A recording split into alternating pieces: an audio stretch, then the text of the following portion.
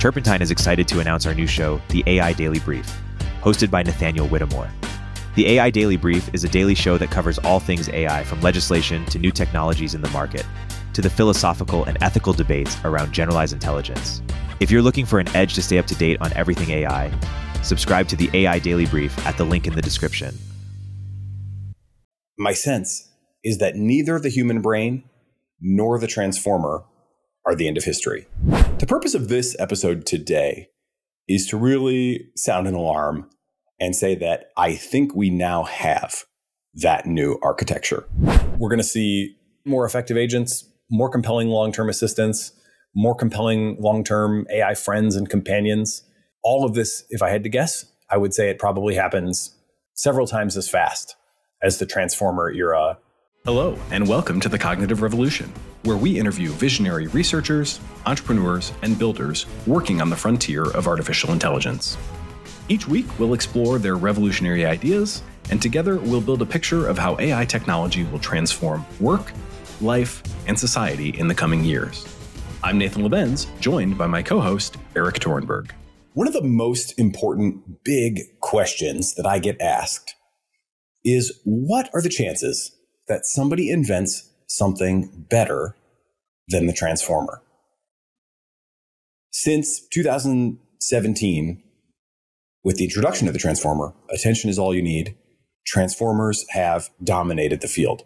One of the big realizations that I had as a relatively recent entrant to the field a couple of years ago from my multimodal perspective at Waymark was, oh my God, it's a transformer solving all of these different problems. As I'm watching art creation come online, as I'm watching language models get dramatically better, as I'm watching all sorts of niche tasks advanced rapidly, image captioning, image matching, video captioning, all these different things, so many things, everything, everywhere, all at once, but all the transformer.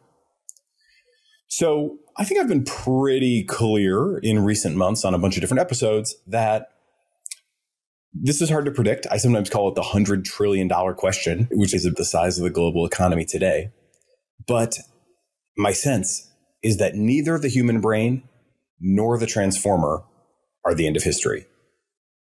If you watch my AI scouting report, I go through the history of expectations and predictions about how far AI might make it, given raw compute guesses. These date decades back, most notably in the 90s with Kurzweil publishing his Singularity is Near, drawing these exponential curves and saying, hey, right around 2020-ish, 2020, 2025, that's when you're going to have enough compute to match the power of one human. And then later, you're matching all of humanity and becoming truly superhuman. Well, the human level AI has shown up roughly on schedule. It is, as we've covered, in many different ways, human level, but not human-like. In many ways, it is very alien. And yet, this power, which now is in most domains ahead of the average human, and in many domains really closing in on expert performance, this has basically all been driven by the transformer. The attention mechanism is doing everything for us. So I've been really interested in this question. How likely is it that somebody will invent something better than the transformer? And I've been watching out for it. And there have been a few plausible candidates this year, which I've mentioned a number of times. Those include, most notably, RetNet, which is a publication out of Microsoft collaborating with Tsinghua University in China. We also had Lily Yu from Meta on to talk about the megabyte architecture, which was still fundamentally transformer, but a hierarchical approach that was different in meaningful ways. And of course, there's been a ton of improvements, but there have been a few candidates for things that, hey, this might start to look like something that could be even better than a transformer. The purpose of this episode today is to really sound an alarm and say that I think we now have that new architecture. And it is called the Selective State Space Model, aka Mamba, published in just the last couple of weeks. I saw this paper pretty much as soon as it came out, saw some of the claims, and have gone really deep into not just trying to understand it. That was about the first week since it came out, but then also really begin to project into the future. What is this going to mean? I think if my AI scouting paradigm is good for anything, it should be good for identifying new research that really matters and at least giving a pretty good guess about what that information, what that new research, what that new capability is likely to unlock in practical terms. So that's what I'm going to try to take you through here today. It is going to be hopefully accessible throughout. I always try to use vocabulary words and then the most plain spoken terminology that I can. So I'll try to make it as accessible as possible throughout. It will also definitely be technical. I will be getting into the weeds for sure, deeply. But I actually want to start off with something a little bit different today. So if you'll indulge me, I think it may prove instructive to begin with a little examination of our own human cognition. So what comes to mind when I say the word rainbow? There are a lot of different ways to think about the concept of a rainbow. And I'm sure everybody had a slightly different experience in just those couple seconds that I let you think without further prompting. Some may have conjured up an image immediately. Obviously, we have highly visual thinkers among us. So you may have gone straight to a colorful, vivid image. Others may have gone to smells. I'm not a big smell person, but I do find that the rainbow associated always with after the rain, there's a very distinct smell and a very consistent smell to that. And somehow that is conjured for me very quickly. You can also get a lot more conceptual. Think about it through the lens of, for example, science. What is happening? How is it that light interacting with water in the air is bent differently such that the colors normally perceived as just normal white light are split and we can perceive them individually? You might think of just the history of science as well and what an achievement that was. But you also might think about going deeper into history, thinking about how ancient humans understood the rainbow, thinking about how in various traditions it represents a promise from God, a sense of protection, a sense of rebirth, renewal, obviously associated with spring as well. You might think about just the pure colors. If you're an artist or a creative, or even just a kid who remembers that Roy G. Biv mnemonic, which was never that great of a mnemonic, but that's what we were taught, Roy G. Biv, the colors all in order, how they blend together, how there really is no exact distinction, but it is a spectrum, a sort of continuous space of color, profound in its own way. You might even think of just contemporary identity politics. You might think of the rainbow as a way to express self-love. You might think of the rainbow as a way to make a statement about who should be included in what spaces in society and on what terms. And you probably have personal memories of rainbows as well. Of course, everybody's personal memories will be different. So these are many different lenses on just a very simple concept. And I want to use that experience and all those different lenses to unpack some of the strengths and weaknesses of current AI systems, and also look at how this new AI architecture, the selective state space model, Mamba, state space models more generally, compare not only to the AI that we currently have, but to us. I've done the cognitive tail of the tape in the past, comparing humans to transformers.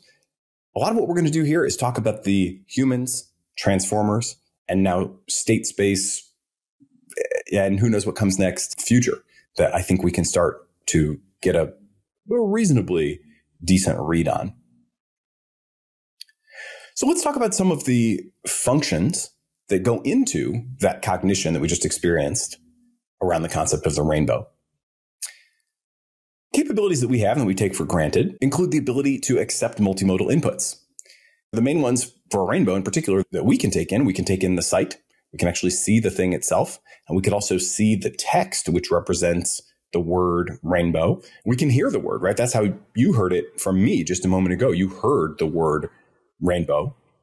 And even with touch, you could, if you're a Braille reader, you could have your fingertip interact with an encoding of the language of rainbow and have that rise up to some higher level understanding. So this concept can be loaded in through all these different modalities. Now, I think what's also really interesting is that at a high level, once this concept is loaded into our brains and becomes the focus of our cognition, it doesn't exist in the same way in which it entered. It exists in a higher dimensional, more associative space. All of the different notions that come to mind, that information is not encoded in the word rainbow itself, right? That is just 7 letters in the English language. It's just 7 bytes of information. And yet we can load up such rich understandings. That information is encoded in our brains. It already exists there to be tapped into by this given stimulus. And so we're not just working strictly with tokens. We are working on some higher order concepts, which are not super obvious even today. Like, what exactly is the nature of those concepts and how does our cognition work? Obviously, that's not a fully solved problem, but it is clear that the cycle of accepting a stimulus in, working it up through layers of the neural architecture to the most abstract, the most high level concepts, thinking about it, and then often working back down toward, okay, now what do I want to express, right? That thinking of what happens next seems to happen at this high level beyond words. But then to take action in the world or communicate with others, we have to then translate that down into some lower level thing. That could be motor commands. But for the purposes of today, let's think mostly about generating language, right? And we also generate, from the studies I've seen, just a couple tokens at a time. We have this higher level understanding of what's going on, but our actual words are really rolling off of from our brains into our mouths and into the sound with just a couple tokens of buffer. You can just understand that yourself by just thinking like you just don't know what you're going to say in the future, and where the exact words come from is not super clear or intuitive, right? There is some not fully conscious mechanism by which these high level thoughts that we experience as conscious states get translated into words that can actually be articulated. We also, and this is super critical, this is going to be one of the key concepts to understand for the Mamba architecture and what makes it new and different from its immediate ancestors. But also something that we can do is that we can treat a given input differently depending on its context. Okay, that's super important. So again, we can treat a given input differently depending on its context. So each of those angles that I gave you before, whether it's the mythological or the scientific or the personal memory or a story or a person who loves rainbows, all these different prompts that I can give you, I use that word definitely advisedly, they change the way that you think about rainbow. The rainbow is not loaded in the same way every time. It is loaded in with the awareness of this other information, this other part of the input. And so the high level states that arise as a result are significantly different. And again, you can just understand this through basic examination of your own cognition, I think. Certainly it is pretty obvious to me when I take the moment to reflect on it. And then finally, again, think about this memory, right? I gave short shrift so far to the personal memory. But this is something that, again, we have the ability to somehow reach deep into our own personal history and recall things that we may not have recalled for years, may not have experienced for decades. And so that gives us this sort of long-term individual coherence and identity that is in many ways made up of the fact that we can tap into these long-term memories. So that's human cognition. Okay, contrast now to the current AI paradigm. On the multimodal front, we now have multimodal AIs that can take in all these different kinds of inputs. The most profound ones, I think, are just the ability to integrate vision and language. That's, if nothing else were happening, that would be a huge deal. But there's a lot more besides. we're going to see AIs that have senses that we couldn't dream of having, right? Talk about just seeing additional colors through additional wavelengths, just as kind of one very early example of what that might look like. But there's no reason to think that AIs are not going to be able to take in all sorts of signals that we just don't have either the receptors for or the native ability to parse. And they're going to be able to learn how to take in lots more modalities. This is already well underway with transformers. Hey, we'll continue our interview in a moment after a word from our sponsors. So what about that higher order, more associative form of processing that I described?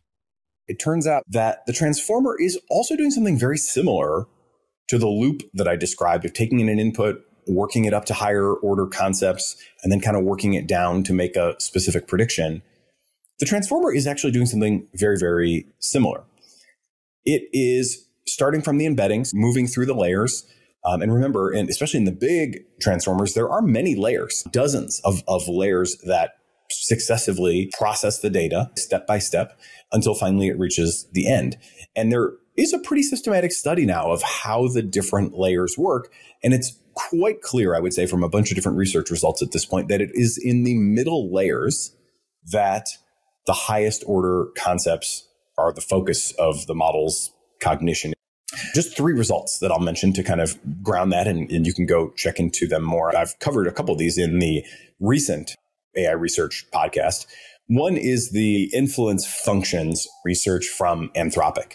They looked at training data and said, how can we tell what training data is most important to a particular output from the model? What they show is that in the small models with relatively few layers, you have apparent stochastic parametry, where the things that are most relevant are those that have the same keywords. So you can see that the understanding is relatively shallow. And you can infer that even if the text that is generated passes as correct in some sense, that at least from this analysis, the small models don't seem to have a very sophisticated high-level understanding. But the big models do. When you get up to real scale, and we're talking here like tens of billions of parameters, I think Anthropic was working with something in the sort of 50, 60 billion parameter range. By that time, you see now really sophisticated relationships between the inputs that are determined to matter most and the actual work and the outputs at hand. So that's really interesting. And they specifically locate that in the middle layers.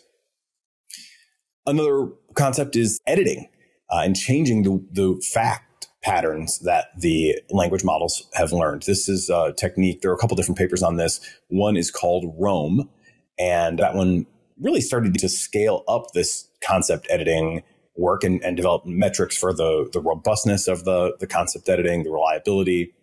And you can do now tens of thousands of concept edits where you, for example, say, Michael Jordan played baseball, right? You want to edit the worldview, the history, as the model understands it so that Michael Jordan played baseball, but you want that to be consistent so that it answers that way regardless of what kinds of questions it is asked. You want it to be robust to simple rephrasings, and you want other things to stay right? You don't just want to replace the concept of basketball wholesale. You still want Larry Bird and LeBron James to have played basketball. And they can do all of those things by editing concepts within a transformer. And again, that editing is mostly happening at the middle layers. And then most recently, the representation engineering paper, which was from Dan Hendricks and collaborators, where they start to look at the activations, again, in the middle layers, and ask questions about them like, what kinds of concepts can we identify in this information? And indeed, they find that they can both classify and even start to control model behavior with this growing library of high-level concepts, which are represented as a vector direction in activation space in these middle layers of the transformer. So we have pretty good evidence, I think, now to say that when it comes to this aspect of cognition, this loop of taking in this compressed input language You gradually work your way up through the layers, whether in the human, it's through the visual system or through the auditory system or even through the touch system, and gradually get up to these higher level concepts where you have all these associations, you have all this valence and everything is there. And then after chewing on that for a little bit in a way that we don't have certainly perfect self-awareness of, we can then translate that back down into concrete next token predictions and make language, and transformers are doing something very similar. It is weird, though, that the transformer does that with a homogeneous architecture. You have the embedding at the beginning of the transformer where you convert your inputs into numbers. Then you basically have the same exact block over and over again. And of course, there's a lot of little variations, but the core concept is really the same every time through every layer. That is a multi-headed attention block where the tokens are all computed relationally to each other, and you can figure out what to pay attention to based on the overall inputs. Then you have the multi-layer perceptron, which is dense information processing, but notably that works on a token by token level. Then you also have some nonlinearity, some way of filtering out noisy information. And then you have the skip connections, and you just layer that block over and over and over again till you hit the scale of the model that you're trying to build. And then at the end, you have some de-embedding reduction to specific prediction as well. But the middle is really the same thing over and over again. So I do think that is like remarkably weird that we have created something that doesn't have much specialization of internal architecture. And it's just that the layers themselves end up taking on these different aspects of the cognitive process. There's a division of labor between the layers, even though there's not a difference in form. So I think that's a pretty striking observation. Turning now to that third point, what about the ability to process the same inputs differently? This, too, is something that transformers can do via the attention mechanism, and it is broadly understood to be a very important part of why they work so well. So how does this work? In the abstract, you can imagine two classes of machine learning architecture, two classes of model. One would be where you have the weights, and the weights, again, the weights are the numbers that are learned in the training process, and they are the numbers that are used to transform the inputs through whatever layers or process until outputs are reached. So one traditional, typical, normal AI architecture, machine learning architecture, would just have the weights fixed and just apply the weights in the same way, regardless of what the inputs are.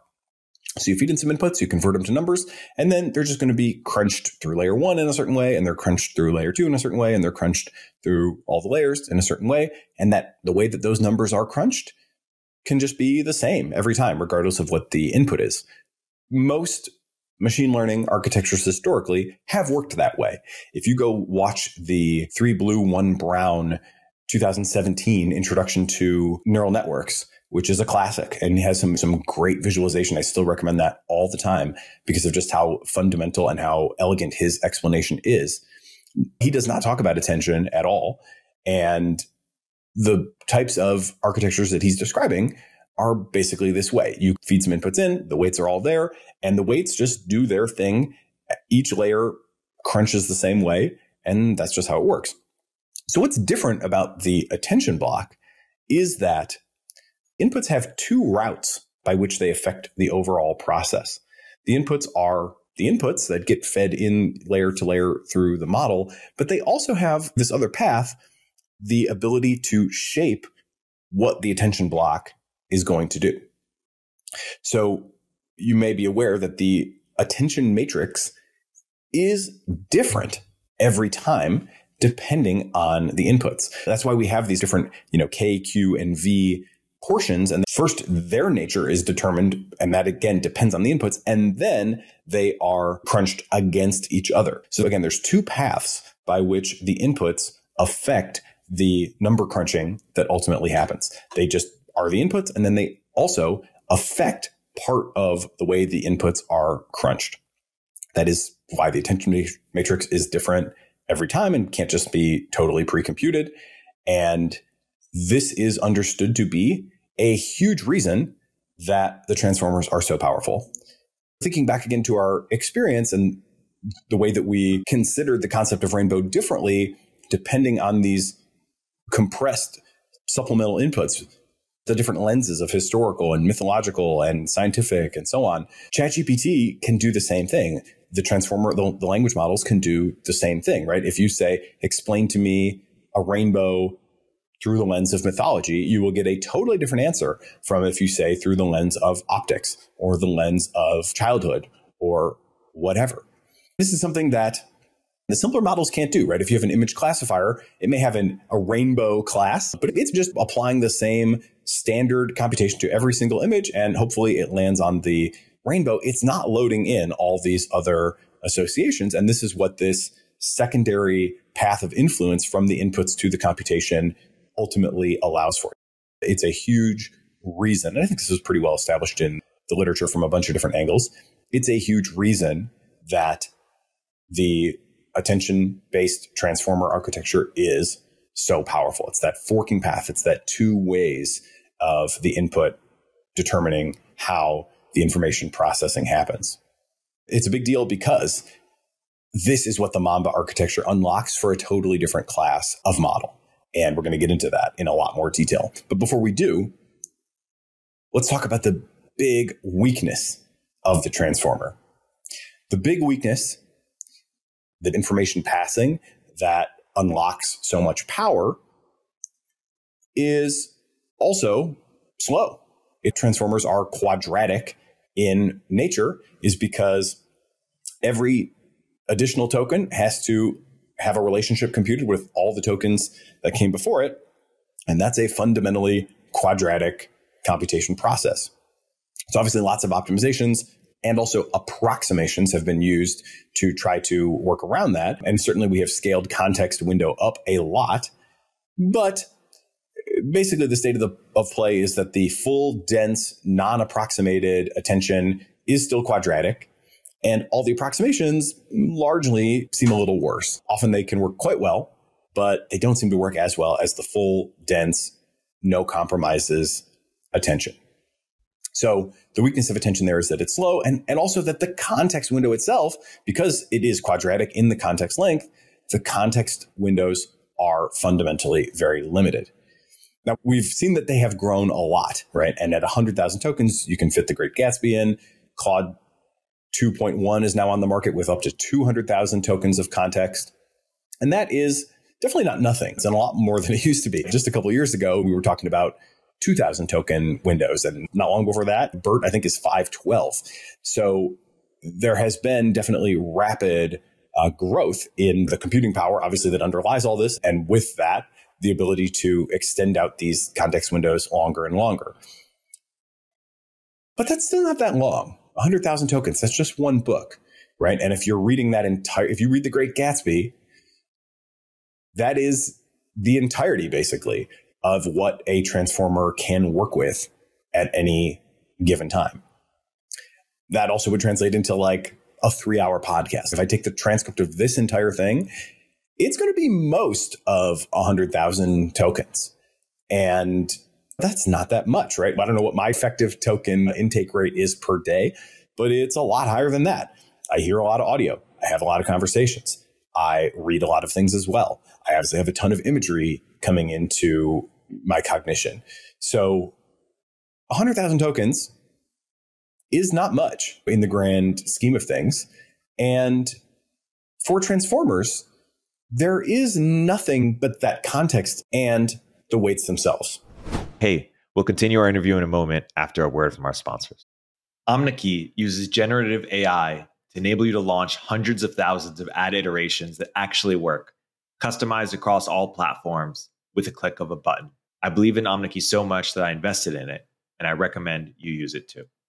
Use CogRev to get a 10% discount. You have the weights.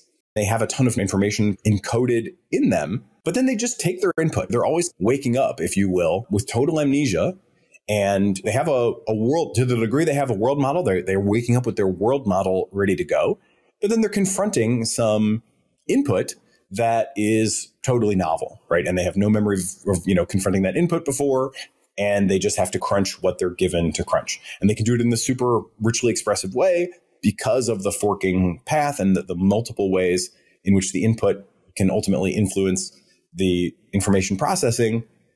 But at the end of each episode, when the context window runs out, there really isn't anywhere for that to go, right? That information typically is just discarded. And then we come back and we use the LLM powered assistant again, another time with a totally new context. So we've got right now a lot of hacks to try to get around that. This is why we have a system prompt from OpenAI, or custom instructions, as they call it in ChatGPT, because you want to have more consistent behavior. You want to have it sort of know you, but it can't know you. It doesn't have any mechanism to know you. It doesn't have any way to take that context that it crunched in the context of one interaction, one episode, and turn that into any longer term durable memory that it can later use. That mechanism just doesn't exist. So it's fundamentally an episodic technology. And then we have, of course, retrieval, augmented generation, right? The database, where we can save our logs and start to query back into our logs. But from the standpoint of the model, loading those logs in, that's also still just one episode, right? It doesn't have a real memory of that earlier episode. It can only just load in a part of it. And however much it loads in, that's context, right? And you can get into these more elaborate constructions where we save all the logs and then we come through and process them periodically and try to summarize them or synthesize something more useful out of them. That was one of the techniques from the AI Town paper that I thought was most interesting. It wasn't so much just the fact that they had all these guys running around and talking, but they were periodically sweeping through all their recorded memories and synthesizing higher order memories, more compressed representations of what those little bots had experienced, so that later that could be loaded into context more usefully. But again, it's still kind of just a hack, right? Because it's like a language model, which is purely episodic, processing some memories and creating new language, and then that language kind of getting loaded into a model. It's lossy, right? Language, because it's compression, it's also lossy, and it's not necessarily lossy in super principled ways. And this is why the transformer AIs that we have today don't make great companions and don't make great long-term assistants and are not super effective as agents, because 100,000 tokens is not that many tokens if you want to go out and browse the web and do comparison shopping and navigate tricky situations. There's no way for it to learn your preferences, right? To have an instinct and an intuition for your preferences. It's not going to have that. What it can have is explicitly declared preferences at the system prompt or accessible through some database that it can query and load in. But it's never going to really know you. It's never going to have an intuition that is inbuilt to understand you or even just itself, its own history. It's just, there is no mechanism. There's nothing but the context window currently under consideration and the weights themselves.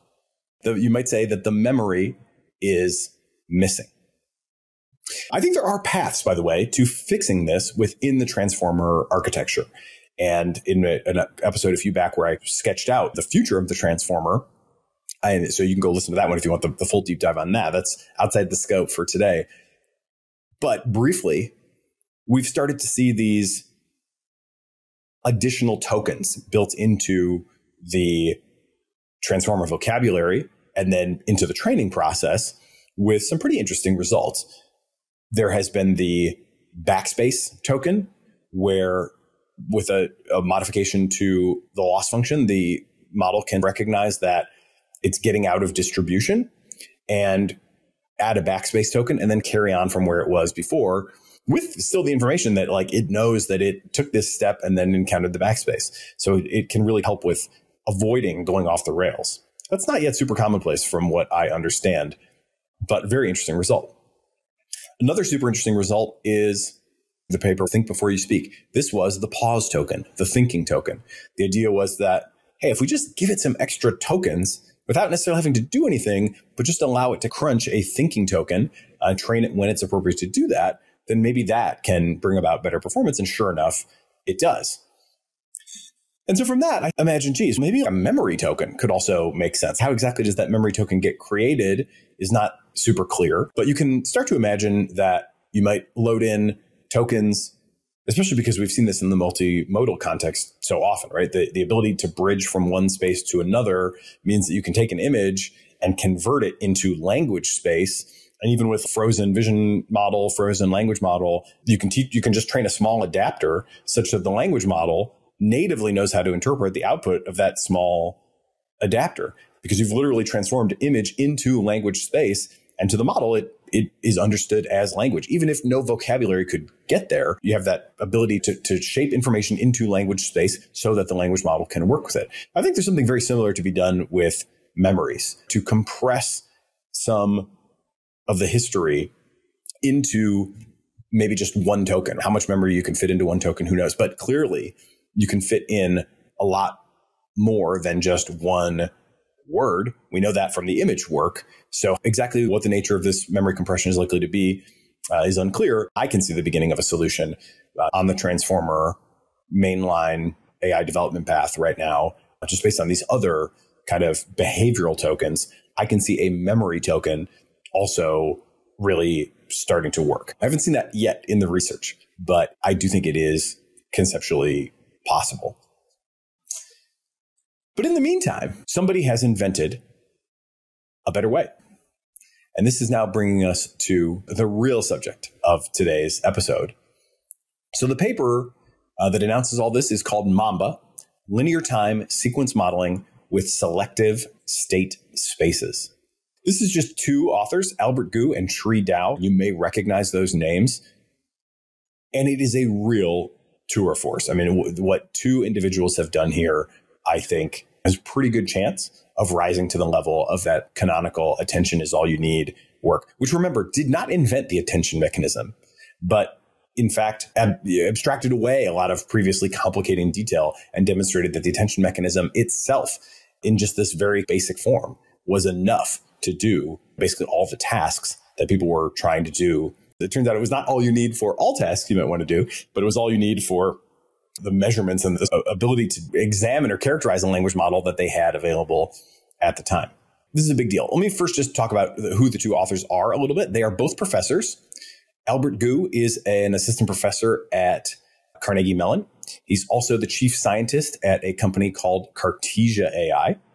And his Twitter bio simply says, leading the SSM, that is the state space model revolution. The other author is Tri Dao, and he is also an incoming professor at Princeton.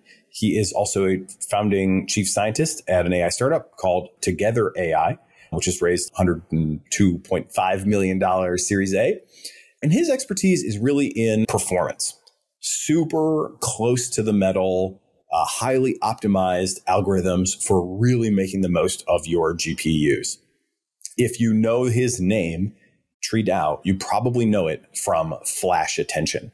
And flash attention was a major advance in how attention could be computed without any sort of approximations, really doing the full computation, but doing it in a way that worked much better, just based on how the data is shuffled around and what moves to different parts of the overall GPU physical hardware.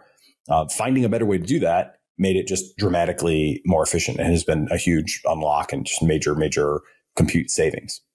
So these are the two guys. It's the leader of the state space model revolution, and it's a really accomplished hardware expert. And that's Albert Gu and Tri Dao.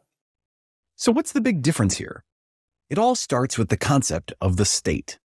The thing about state space models that is so different from what we have now come to understand as the norm in the transformer is that it has an internal state, a state that evolves through time and also propagates through time.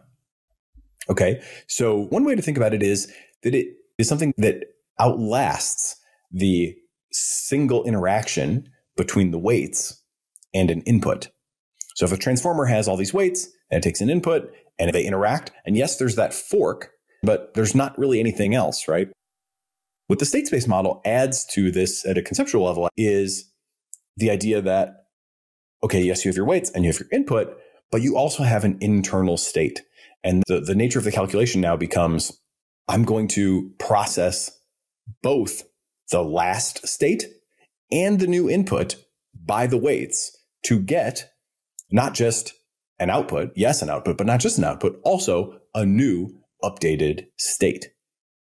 And so this state becomes a long-lived thing that can go on and on through time. With all this motivation, it should appeal to you as something that's like, this state can go through step after step and it propagates through time. It's not the output, but it is a modified state that is used to calculate the output at each step. Like immediately I think, it sounds like there might be something there that could help solve the memory problem. And indeed, these state-space models, they have some real strengths. People have been working on this for the last couple of years. There have been a whole bunch of papers about it, a bunch of results. It does have real strength when it comes to extended memory. There are specific benchmarks that try to test this, where you have long strings, and these often have been historically programmatically generated. And they're tasks like, here's some sort of expression, which may have tons of parentheses in it and brackets and curly brackets. Code is like this. In arithmetic, you can just write out infinite arithmetic with whatever sort of open bracket, open parenthesis notation. And then in coding, you have to close those things, right? So the challenge then becomes for the AI, can I give you this giant long sequence of all of this stuff with all these order of operations, open parentheses, open square brackets, and can you close it? Can you close that in an effective way?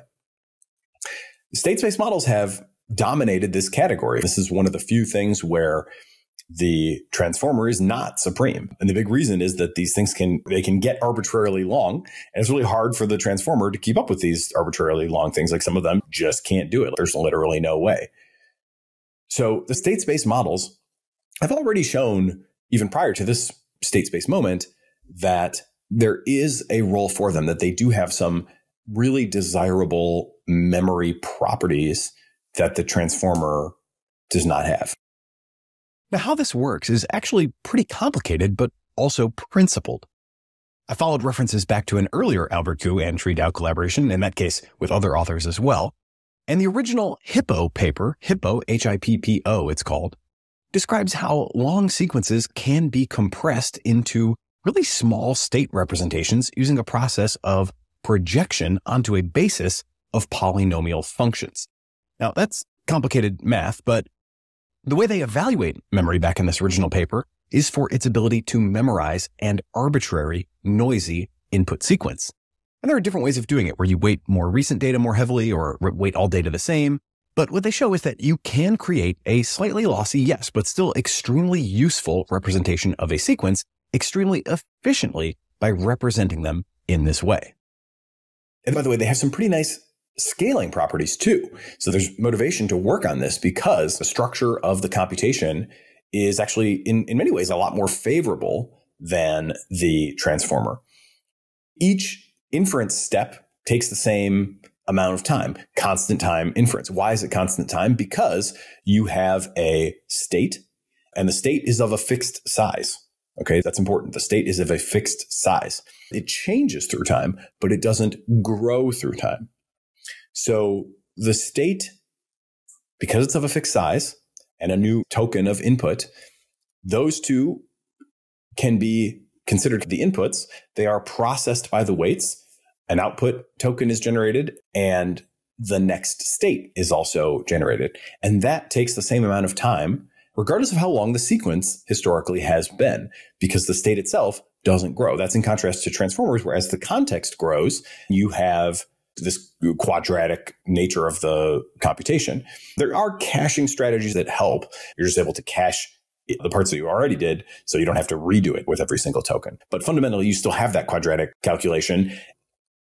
The state-space model, though, it's constant time inference because the state itself does not grow. It evolves, it changes from step to step, but it does not grow.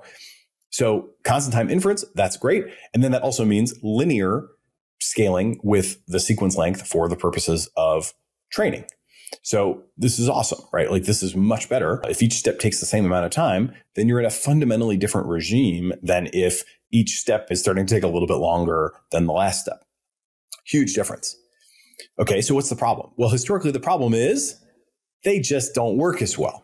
You've got these few areas, these kind of oddball parentheses closing tasks that the state-space models do really well on.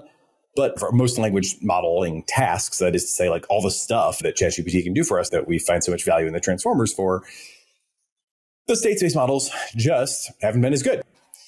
Interestingly, I think that the authors of this paper do really give you a pretty good sense for their motivations for this work in conceptual terms. It's not as accessible as what I'm presenting here. But this is such a tour de force because it begins with such high level conceptual insight. And then they go, so deep all the way down to this super low level code, which is, by the way, open source, to actually make the implementation of it work. But just starting at the very high level, they're like,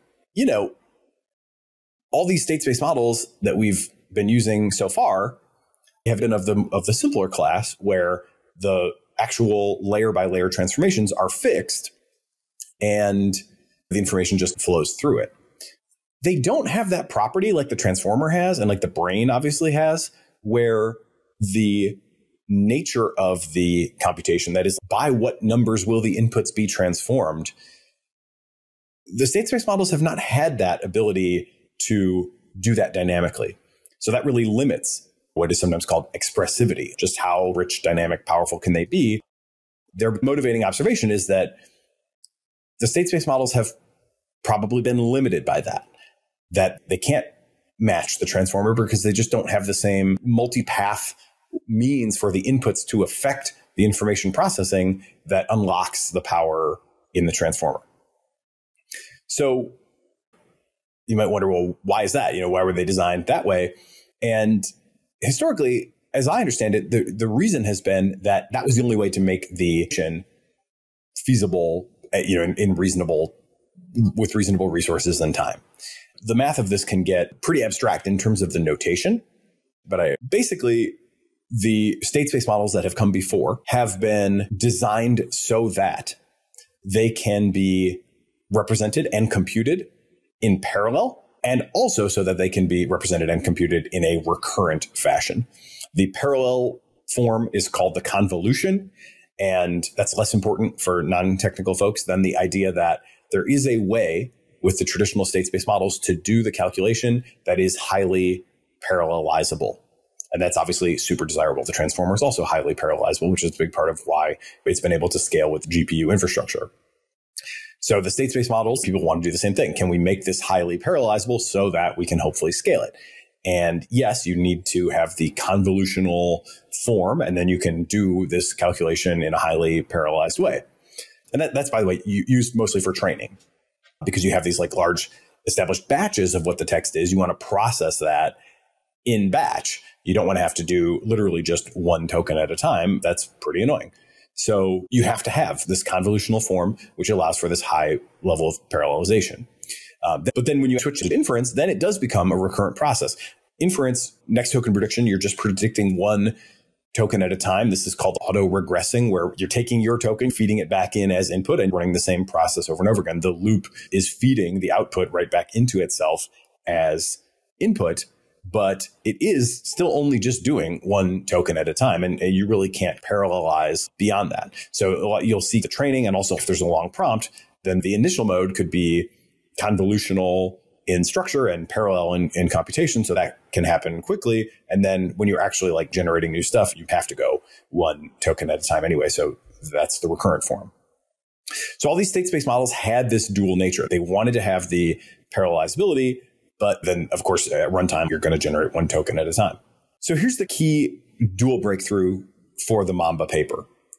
They said, okay, is there any way that we can broaden what a state-space model can be so that the calculation that is done is influenced by the inputs in kind of a similar way to what the transformer does?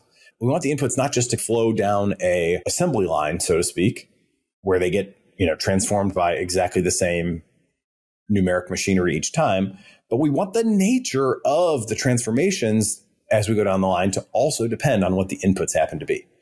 How can we make that possible? Keep in mind, these state-space models are a little bit different. You have the state as it currently exists, and then you have a new input, and then those get processed by some parameters such that an output gets generated and also a new state. You can look at the diagram in the paper. But ultimately, if you are just generating content with this, then you're again feeding each output back in as input, but you're also feeding the new state in as input. And the old state, you can let go of, right? It just goes away. Like the state has evolved, the state has changed. So what they decided to do is say, okay, what if we let all these parameters and what if we let the transformations that we're going to do to the state and the input depend on the input itself? That's like, on some level, a conceptually simple thing to do. This is like a relatively small change in the equations that define the architecture. But the key problem with it is that now you truly can no longer have a convolutional form. And so the computation is no longer in the way that it was. So you're now really constrained to the recurrent form. And so you might think, well, geez, that's just like not going to ever work. We have to be able to parallelize in order to really make this scalable. And this is where TreeDAO, one of the leading experts in the development of these super efficient low-level algorithms, comes in. So what they do here is they call hardware-aware algorithm design. Parts of it will be beyond the scope, but I want to at least take a little bit of a dive into this to give you some intuition for what it is. And then there's plenty of room for greater depth of study beyond this as well. The hardware that they use is the NVIDIA A100. And that is a state-of-the-art machine until recently. It's been superseded now by the H100, but the A100 is no slouch. It's just one generation behind the latest H100, and it's been the standard, it's what GPT-4 was trained on, for instance. So it's a big machine. It costs thousands of dollars. It runs at 400 watts, which is not nothing. That's still only half an electric teapot when it's boiling your water, but it's like 20 light bulbs in today's world. So it's not nothing, but it's also not like a huge machine. Thousands of dollars, 20 light bulbs worth of energy. And what they really try to do is figure out, how can we organize this computation so that it can work fast on this machine?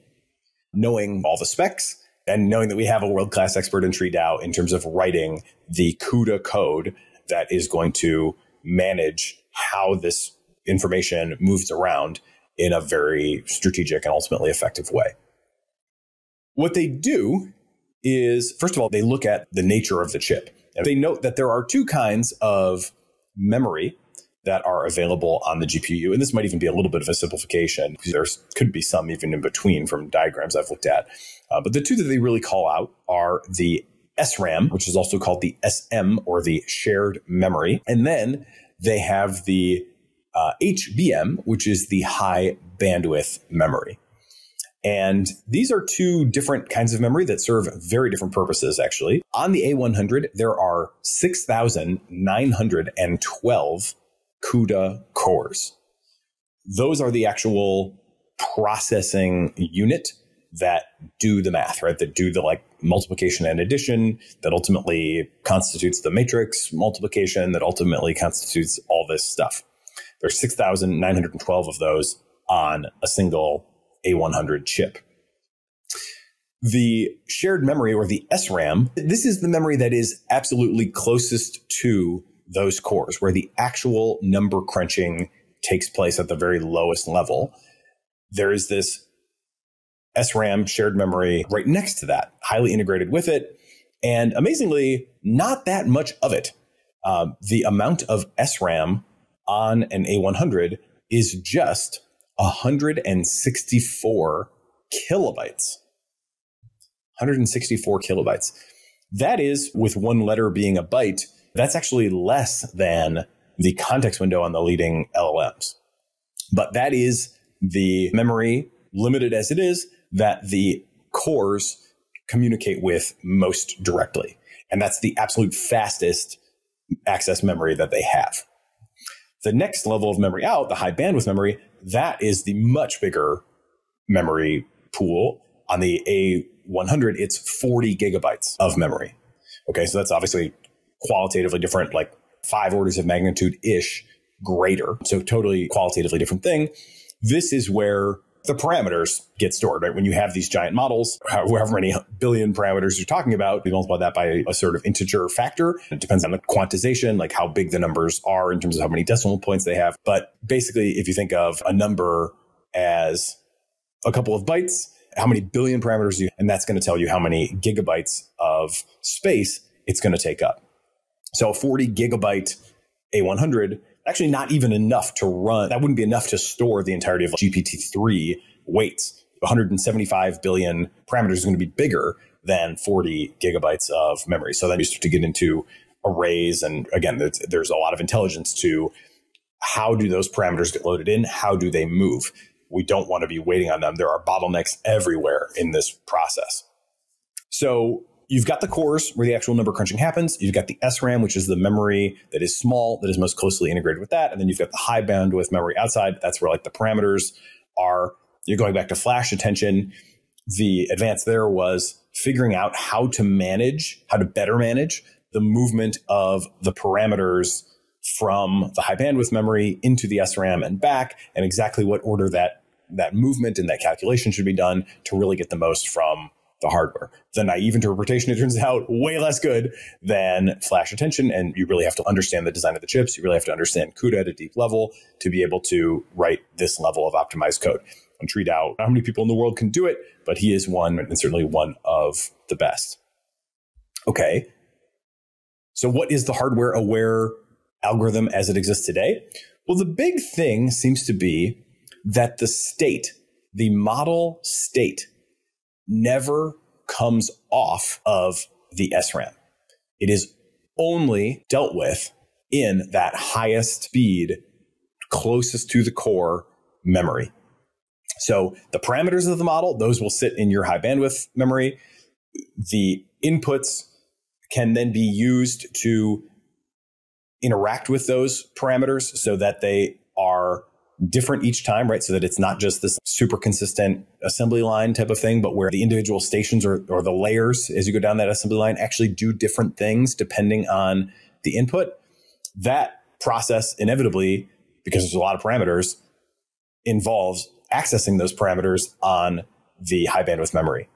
But the state itself, this thing that propagates from one inference step to the next, holding its size constant, right? Evolving its value, evolving its content, evolving what information it contains, but holding its size content, that stays in the SRAM all the time and is not, unless you intervene and say, okay, we want to extract this information, it's never exported off of the SRAM from state to state at all. And that seems to be the big unlock that allows the Mamba architecture specifically to run fast. Okay, so this hardware-aware algorithm, this hardware-aware management of the state is super key and it's super technical. Without it, if you had just a naive implementation, this thing would be too slow to run. It would not be effective, would not be scalable because it just can't run fast enough. So again, the code for this is all open source. They have a repository out there. I am not a CUDA code expert by any means. I did copy some of it into ChatGPT and start to orient myself to it a little bit that way, but it's out there.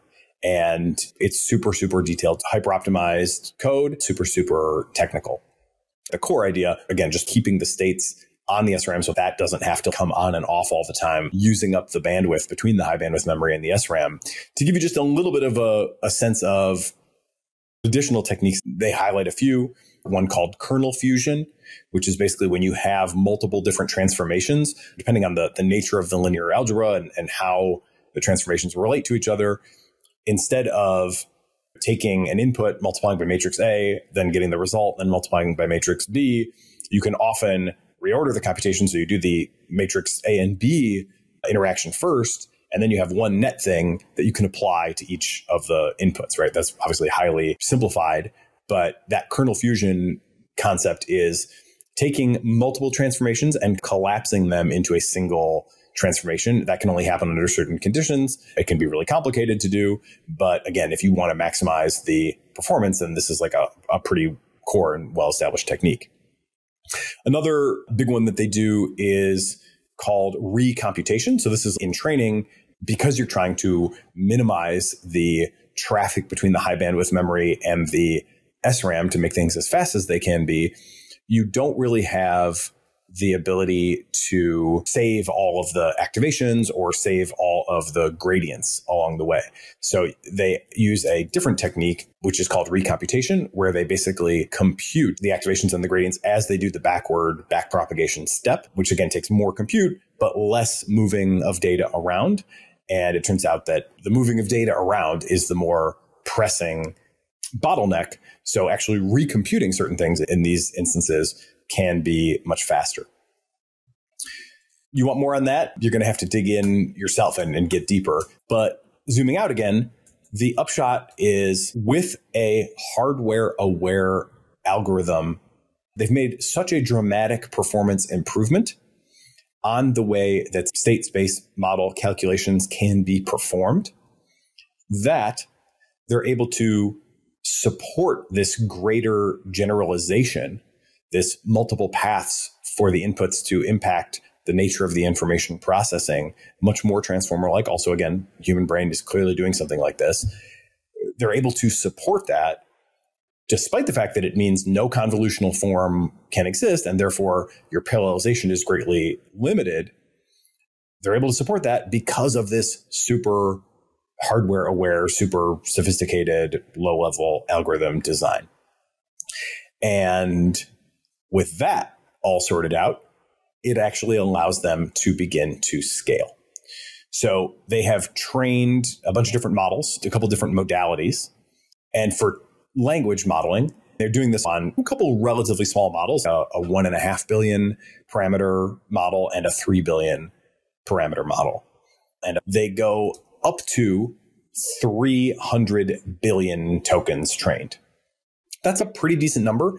It's a long way from state of the art. GPT-4 was generally thought to be trained to like 10 trillion tokens, which would be 30 times the 300 billion that they did here. Llama 2 was trained to like 2 trillion tokens. So this is also still like an order of magnitude lower than the Llama models, even the small ones. But it's also like not trivial, right? To train up to 300 billion tokens, that shows that there is some scalability, but it also gets you far enough down the loss curve that you can start to get a decent sense for, okay, just how good is this thing?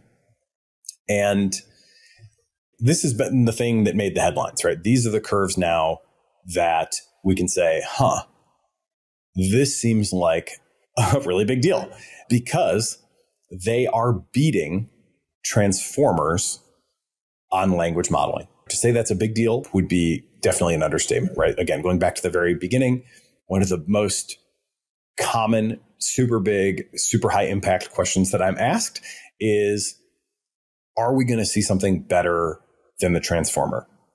And here we are seeing something that is marginally better than the transformer. They look at this in terms of flops, training different architectures with the same number of flops and comparing the loss curve. They show that basically, if you have a short sequence length, the Mamba architecture just slightly seems to outperform the best transformer version that they use. And again, one of the authors here is somebody who created flash attention, so they should have a pretty authoritative take. If you had a naive implementation of any of these things, you could cook the books. But they have a vanilla transformer in this paper, and then also a transformer plus, which they describe as the best transformer training recipe that they know. And basically the Mamba on the 2000 token sequence length just basically exactly matches it. And then they look a little beyond that, now start to look at an 8,000 plus token sequence length. And you can see there's like actually a little space now between the Mamba and the transformer, where the Mamba is lower, has lower loss, lower perplexity.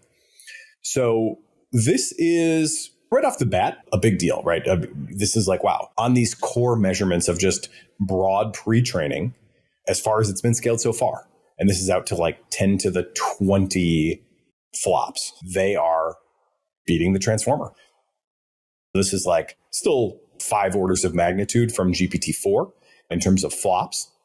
But if you've studied the scaling laws, you know that one of the big findings over the last couple of years that has guided so much of where the big investments have gone has been this observation that scaling laws do kind of work. I would say that there is a lot more scaling to be done, obviously, from 300 billion tokens to 10 trillion and beyond. There's a lot more parameters that you may want to have in the model eventually over time. There's a lot more to be explored in really all different dimensions of this. Like, you can't predict the exact behavior of an AI based on pure flops, but with a reasonably high level of confidence, you can predict the aggregate loss. Those curves are actually pretty smooth and pretty predictable.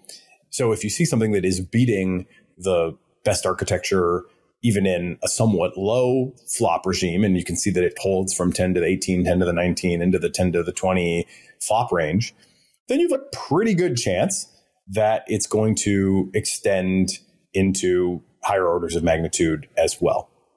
Given how solid scaling laws have been and how these curves look, where they have a very similar shape, it seems to me quite likely that we will again see a pretty predictable scaling law that can be developed for the state space models as well, and that it probably will carry on a few more orders of magnitude. They also do, and I'm going to get into this in too much detail, but they also do other modalities in the paper. The one that I think is the most interesting is DNA, because naturally there are long sequences. Why am I harping on sequence length? Just as a reminder, because this whole thing is about solving memory, right? So you can compare 2000 sequence to the transformer 2000 sequence, but the transformer does well at 2000 sequence. You can do that again at 8. And these days, the transformer does well at 8. But the transformer can't go, to 1 million very easily. So why did they not test language on longer sequences? My guess is because there aren't super readily available longer sequences of language just ready to go for training. This is something that perhaps they could clear up for us a little bit. But then they did go on to do training with super long sequences on DNA, up to 1 million tokens. And what is so striking about their result with the 1 million tokens on DNA is that they don't see performance loss even as they go up to 1 million tokens. And basically no other architecture has that quality. Every other architecture that they study, as the sequence length gets longer, they see a significant drop in performance. But with the Mamba architecture, even up to 1 million tokens, they see improving performance. This is a huge deal, right? Again, the whole point of this, or the whole motivation, the whole reason I think this is such a game changer, is because I think this unlocks the ability for models to start to develop longer term memory. And I think a lot will flow from that too. 1 million tokens is a lot, right? It's 5 times longer than the state of the art transformer. And this is just the very first paper on the Mamba architecture. So there's some other stuff in there as well. They work on audio. They have some kind of toy problems that are interesting to look at, that kind of show how the previous state space models just couldn't do certain things at all. But the new design that they have does work. And this is where they also, by the way, introduced the concept of selectivity. The state space models in the past were what the authors call linear time invariant, which is a fancy way of saying that the inputs proceed down an assembly line and they get transformed in exactly the same way, regardless of what they are. Whereas in contrast to that, the new thing with the selectivity mechanism that they introduce, that's where you now have different transformations happening as the data gets processed, again, depending on the input, all within a single inference step. So key points, it's beating the transformer on these kind of familiar comparisons where you can say, hey, what does it do at 2000 sequence and what does it do at 8000? And let's take that up to at least 10 to the 20 flops. And then they're also seeing these really remarkable demonstrations on both the toy problems and on these DNA tasks, where the longer the sequence gets, the more the model improves. I think that's just a really, really interesting phenomenon from which we can start to see through the fog a little bit and hopefully figure things out. One other really interesting aspect of all this is the inference throughput on the A100. They show that the batch size that you use influences tremendously how much throughput you get. The GPU is built for extreme parallelization. If you're just running one autoregressive sequence through an A100 80 gigabyte chip, you are not getting the max out of it. And that's true across any of these architectures because it can parallelize more than just a single autoregressive unrolling can parallelize. So they show that with their Mamba 1.4 billion parameters, that you can just run a bunch of individual autoregression inference processes at the same time. And it looks like an A100 can handle essentially 64 concurrent inferences really without any trouble. And that's where it seems to max out its parallelization. But these are all better than the transformer. It's all higher throughput than a transformer of similar size. So a big deal. Now, again, the transformer, a little bit more parallelizable. You can have a bigger transformer that sits on multiple different devices. And it's not clear exactly how that's going to work as people try to scale up Mamba, right? Because you have this state and it's in the SRAM and you're minimizing this input and output. So I think there's definitely more work to do there on like exactly how it might scale beyond, say, 7 billion parameters. But 7 billion parameters is already quite a lot. A lot of models are working at that scale and doing important things.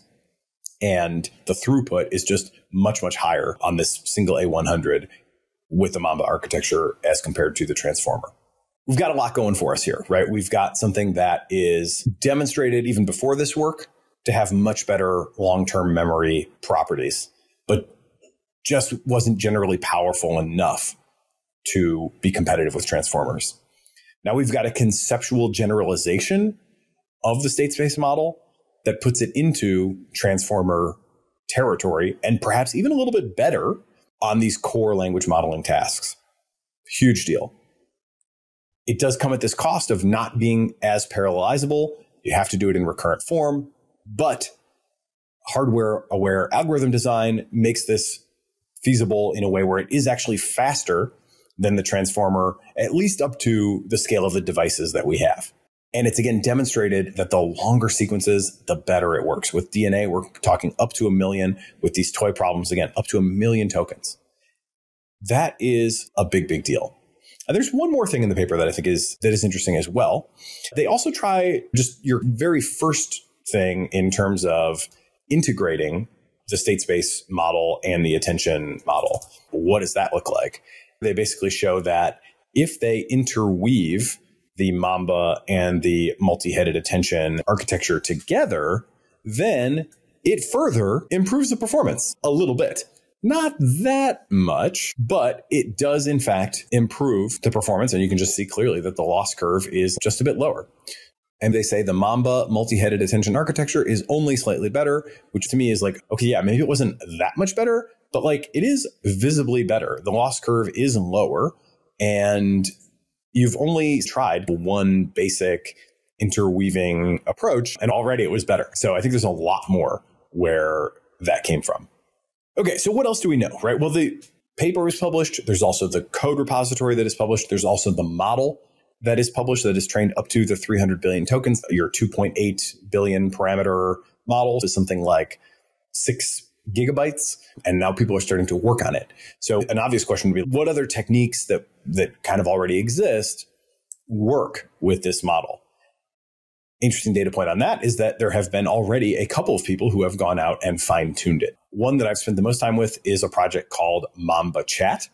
Haven HQ is the company behind this. Haven is all about helping you fine-tune models for specialized tasks. Justice Mattern is the individual. So they dive into this and basically take a pretty simple approach to doing the fine-tuning. It seems like the core libraries there mostly work with a fine-tune on 16,000 chats out of a data set called Ultra Chat 200K. You get a Mamba Chat model, and in your browser, in a Google Colab notebook, you can run this Mamba Chat. So I've spent a little bit of time doing that, sitting and just looking at the performance of the Mamba Chat. Basically, the chat works, and it can chat with you very normally. It seems to know stuff. It can be induced to hallucinate. It summarized very effectively for me at 500 tokens, no problem. At 1,500 tokens, no problem. At about 3,000 tokens, it seemed to lose coherence. And I was quite interested in, well, if this thing is built for long-term memory, why doesn't it seem to handle long sequences well in text? And basically what I came to in trying this and in reading all the papers is that it hasn't been trained on long-term text. The magic of the state space model, which we do see demonstrated in these other modalities, like the DNA and the toy problems, is that it can carry information forward via the state indefinitely. But that doesn't mean it will. And in fact, the average length of chat in this Ultra Chat paper is 1,467 tokens, so under 1,500 tokens. That is super small, right, compared to today's even just context windows.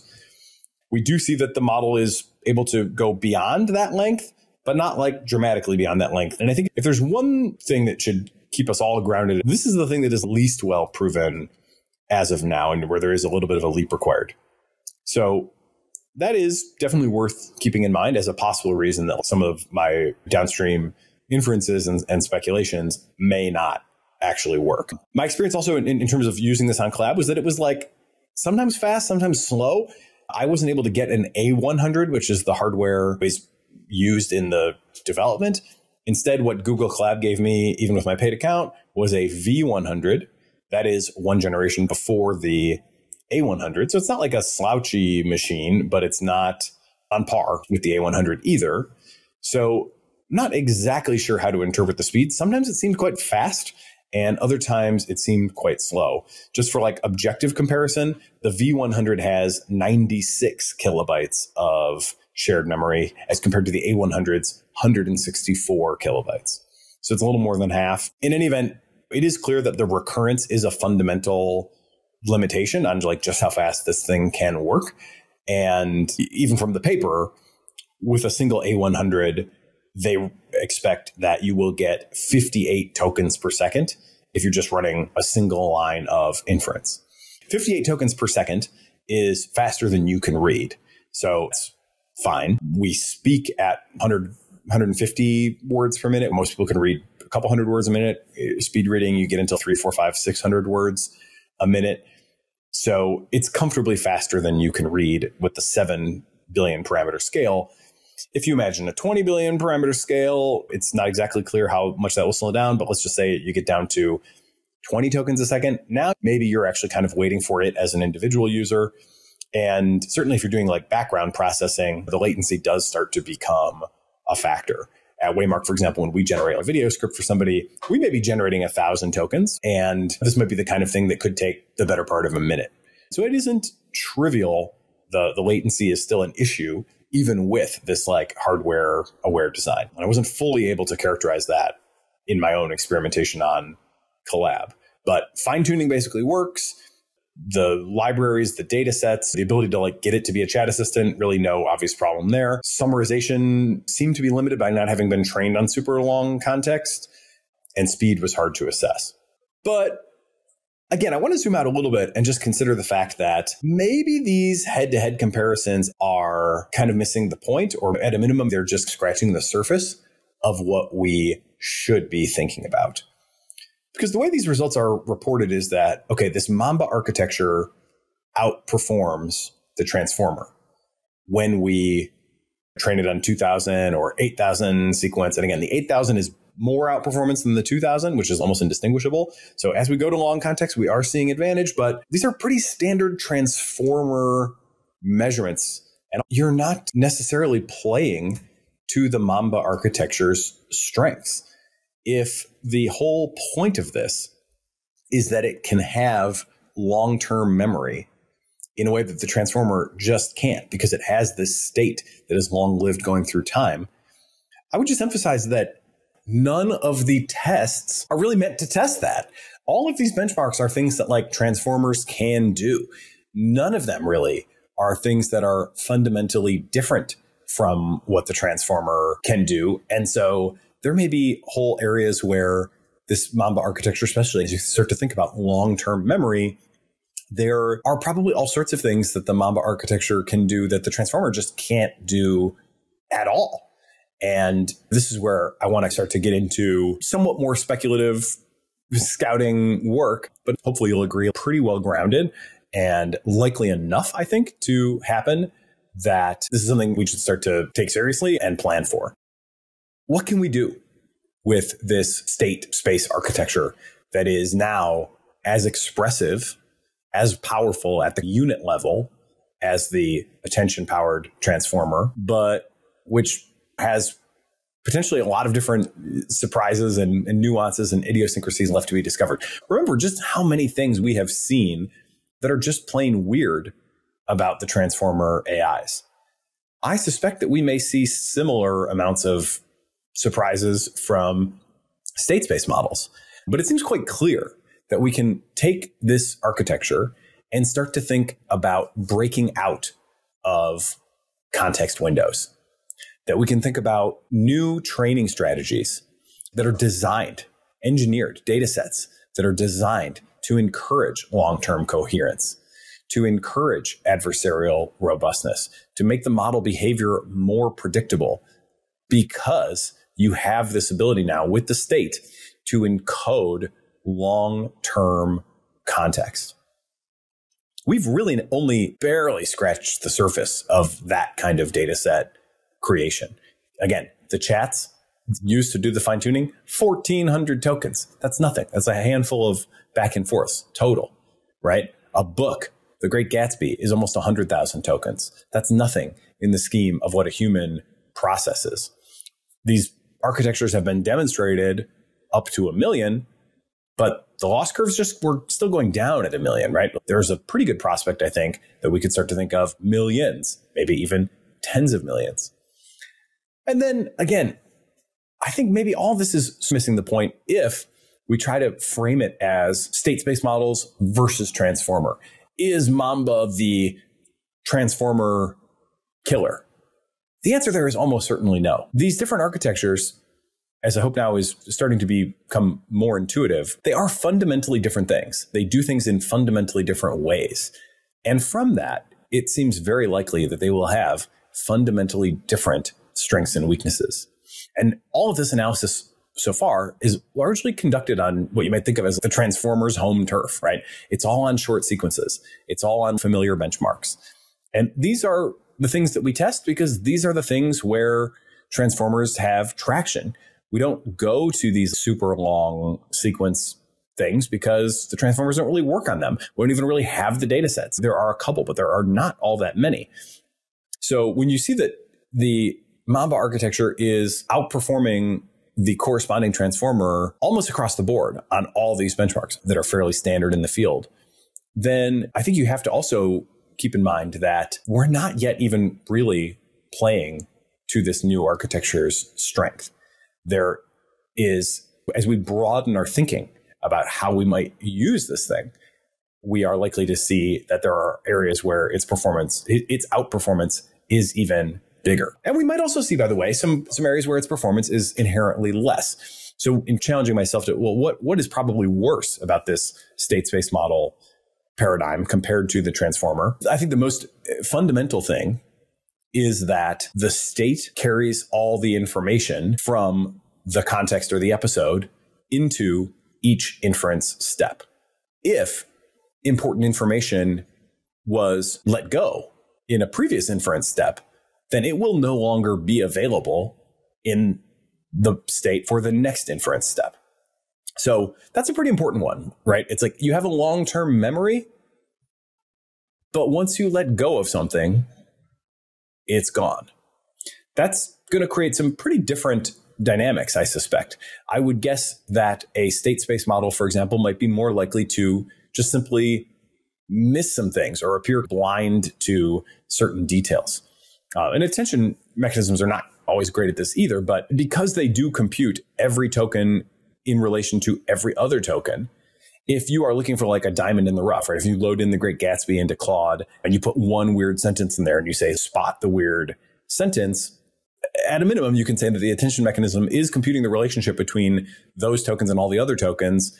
And it's likely to pop something up weird when it does that, such that it can probably identify the right thing. I don't think that comes for free. I think they train on that stuff. They train on increasingly long sequences to create that long-term coherence in the transformer, but you do have that every token to every token. So to spot a diamond in the rough, you have the opportunity to make sure you are looking at every token as the challenge arises. In contrast, if you're using a state space model and you've processed a bunch of information, gone through a bunch of history, and at each step along the way, the state is evolving, and that means incorporating new information and encoding it into the compressed form that is the state, but it also means letting go of information over time. Then once it's gone, you may not be able to say, oh, hey, sometime back in this episode or in this context, there was something weird. Can you now tell me what's weird? It may have just identified that as an anomaly at the time and let it go, such that you may not be able to retrieve that. So I'm starting to get a little bit speculative here, but I think this brings us to the question of what's next. And I think there are two big things that are really going to be next. There is going to be the sculpting of memory, and there is also going to be the remixing and the recombining of architectures. And again, remember, even in the Mamba paper, the Mamba interwoven with multi-headed attention is the best performing version. The Mamba version beats the vanilla transformer, but the hybrid already beats the Mamba. And again, this is the attention is all you need paper for the selective state space model, right? This is the one where they're saying, hey, look, we have a new thing here that is as powerful and is in fact beating the transformer on its home turf, right? On all the familiar benchmarks that you know and love transformers for. The new thing is beating the transformer on that stuff. And then, hey, look, if we just do the most naive recombination of the two, it works a little bit better yet. Now, to me, that suggests that we're going to see a lot of remixing. So let's talk about sculpting memory and remixing. Sculpting memory. First and foremost, this is going to be a data question, I think. More than ever before, we are going to need intentionally designed training data. We are going to have to be really careful and thoughtful about putting together long sequences and what we want models to learn from those sequences, what we want to encourage them to retain, what we want to encourage them to let go of. And this kind of work, this data creation work, is a slog. It definitely can be resource intensive. It can be a grind. And it's not always considered super glamorous, but I think that it actually may be the most important work that is going to be needed to unlock the power of the state space models and the long-term memory function. Because at least from this fine-tuning that we've seen, it's not happening automatically, right? If you just go train it on short sequences, does it handle long sequences? It seems that not by default. And that shouldn't really shock you, right? If you are optimizing something and you only ever optimize for retaining information for a certain length, then what happens when you give it a ton more information? It may kind of gum up the works, right? When you see these models going off the rails, it's not exactly clear what's happening there. Certainly, there's a lot more work to be done to understand the internals of these models. You might think that like the state is getting clogged up with like too much information and it's just becoming too overloaded and not working well. Maybe it's not letting go of things as it should.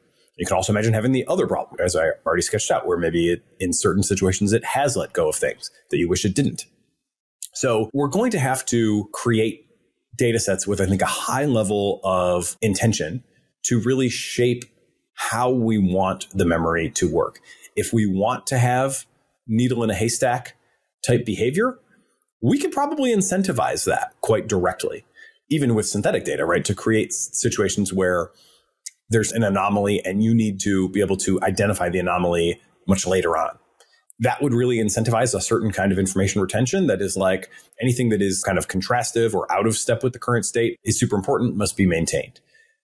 On the other side, again, you could train in such a way where if that never comes up in the training data, if that diamond in the rough type thing never comes up, then it probably won't happen by default, right? The state will not retain that information if it is not incentivized to retain that information in the training process. And the training process largely is defined by the data that it is learning from.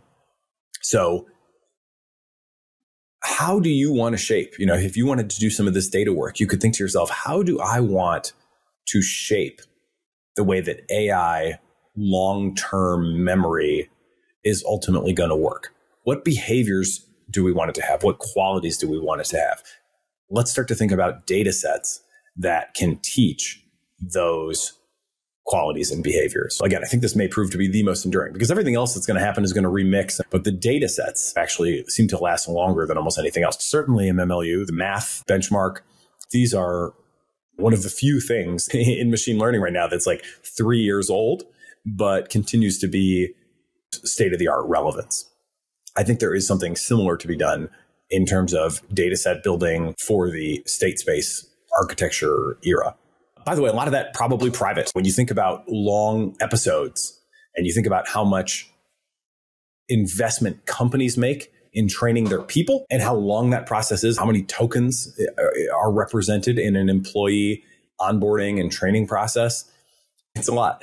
So you would expect, I think, that private companies would be well positioned to create a lot of this data. So that's data. The data, I think, is going to prove to be super important. Architectures.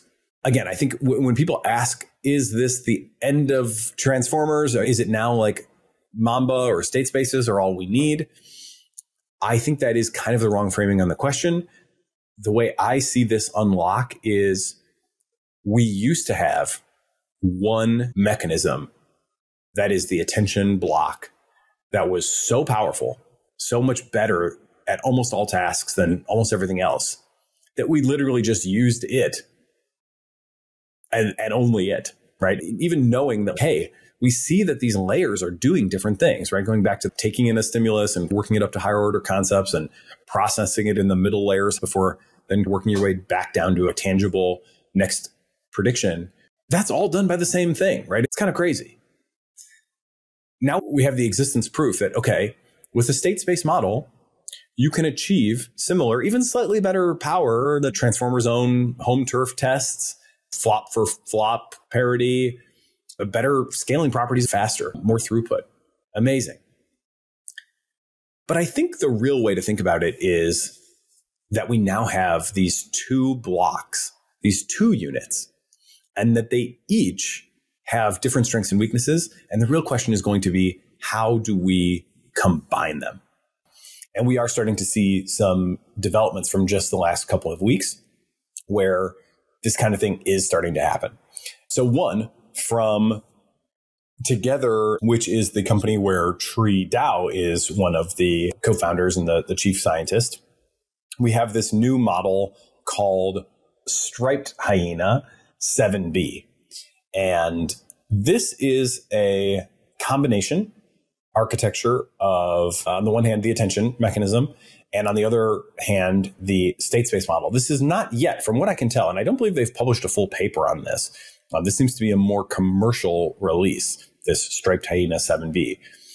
But they describe it as offering a glimpse into a world beyond transformers. It is notably not a world beyond attention, but it is a hybrid structure that includes a state space model. As I understand it, not yet a selective state space model, but just a traditional state space structure combined with the attention mechanism. And it is a globally competitive 7 billion parameter model that you can already get access to through the Together AI API. So that happened quickly, and we can assume that the selective state space one may soon be coming as well. There is also another paper recently called Block State Transformer, and this one even gets more into the weeds. It is a deeper integration of state space and attention mechanisms. It is, again, not yet with the selective state space model, but a global state that can get fed into an attention mechanism. So in this block state transformer unit, they now have still the self-attention of text to itself. Then they also have a cross-attention of the text to the context that is evolving through time. And this is, again, very competitive. I won't get into the details on this one as much, but suffice it to say, it's doing its fair share of winning. And again, this is without even having the selective state space model. The selective state space model was just published 2 weeks ago. The block state transformer came just a little bit after that. The Striped Hyena came just a few days after that as well. They've already announced that they're at least taking the architecture now up to 600 billion tokens of training. Again, with the recurrence there, it seems like it's not as easy to parallelize as other things, but they're going to continue to push that, I'm sure. And there's just so much room for remixing that I think we're nowhere near done. We've gone from one core building block to two, and we've only begun to think about how we might remix them. I think we're also going to see probably a lot of evolution just of the state space model itself, right? The transformer has gotten all the attention because it was working. The transformer has been optimized like crazy because it is working.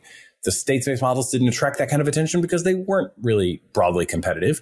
But now that we've seen this demonstration that they can be, how about moving from, say, a single state to a multi-state model? We see this already with attention, right? There's not just one attention head, there's multi-headed attention. And I think you can certainly see an analogy where multiple states might make a lot of sense. You might have different states which are responsible for different things. One great unlock that the state provides is it's another thing that you can make a target for an optimization process. So what I mean by that is with the transformer, and as far as I can tell, so far also with even this most advanced selective state space model, all of the optimization is just on the language prediction. We're just talking about pre-training perplexity measure. It's just how well is the model able to predict the next token in whatever text it happens to be being trained on at the time. But with the state space models, you also get out a state. And that state can have various properties. And you might even think about optimizing multiple things. You want to optimize the prediction, but you might also want to optimize some properties of a state or multiple different states. One really natural way to do this would be to have some sort of contrastive objective between the different states, just to push them in different directions, right? We might have multiple states. We might want to optimize all the states when it comes to making a good prediction, but we also might want to try to create an incentive within the training regime to make the states look different, a richer and more robust overall representation, perhaps. You might also have some states that are dedicated to specific purposes. I think one of the really interesting things is going to be, to what degree do people take another conceptual elaboration here? You might imagine, for example, a built-in classifier. Again, in the transformer, you have this forward pass layer by layer. You get a prediction out. That's all you get out. And we can try to go into the middle layers and use techniques like representation engineering or whatever to see, based on the activations, does this appear to have a certain concept loaded in and active or not? That's starting to work, but it's definitely kind of messy. You can also have like classifiers that sit outside and try to filter inputs or try to filter outputs or identify when things are problematic. But you don't really have classifiers built in. You try to do that with RLHF and you have a hell of a time doing it. Lots of false positives, lots of false negatives. You could imagine, though, having multiple states within a state space model where, again, they're all working together perhaps to make a good prediction, but maybe one of the states is specifically optimized as a classifier such that they may fire off in a different way as well, in a way that can be aware of the full history, that can have all these beneficial long-term memory properties of the state space models. But because the state is also something that you can optimize, you might be able to turn different states into effective classifiers. So maybe you're getting both an output in terms of the next token, but also getting classifier values out at the same time as well. Very interesting potential, I think, for things like that. You may also see different kind of wirings. Maybe you feel like this long-term memory is great, but I can't necessarily fully trust it. Maybe I need to look at the current state, but also some historical states. I can't save every state because, keeping in mind, the only reason this is scalable in the first place is that the traffic from the high bandwidth memory to the SRAM that is closest to the cores has been designed in such a way that the traffic there is minimized. We can't just take every internal state and remove it and save it, but we could do some. We could accept some performance hit to have some historical states. And maybe we would find that if we have my last state, but also some selection of historical states to work from as the current input, perhaps that could work even better. There could be hierarchies of states. There could be mixtures of experts built into this kind of architecture as well. There is a whole host of opportunity for innovation and elaboration, I think, in this new architecture, just in the same way that there was with transformers. But again, even more so, because now we have two fundamental building blocks that seem to work comparably well and have these different strengths and weaknesses. What other kind of things might we see? New wiring diagrams, new ways to branch, perhaps some way to recover the parallel form for training, perhaps through an approximation. It does seem like fundamentally this selective mechanism is by definition recurrent. But if we were to accept some imprecision, could we create a convolutional version that would be close enough to load in a bunch of context to get something off the ground fast or to facilitate training? I would not be surprised if something like that is possible. We might see regularization techniques that are really interesting with memory. Just thinking about the human cognitive experience. We can remember what we had for breakfast this morning, many of us, most of the time. We can remember maybe the best breakfast we've ever had, and we can remember what we normally have for breakfast.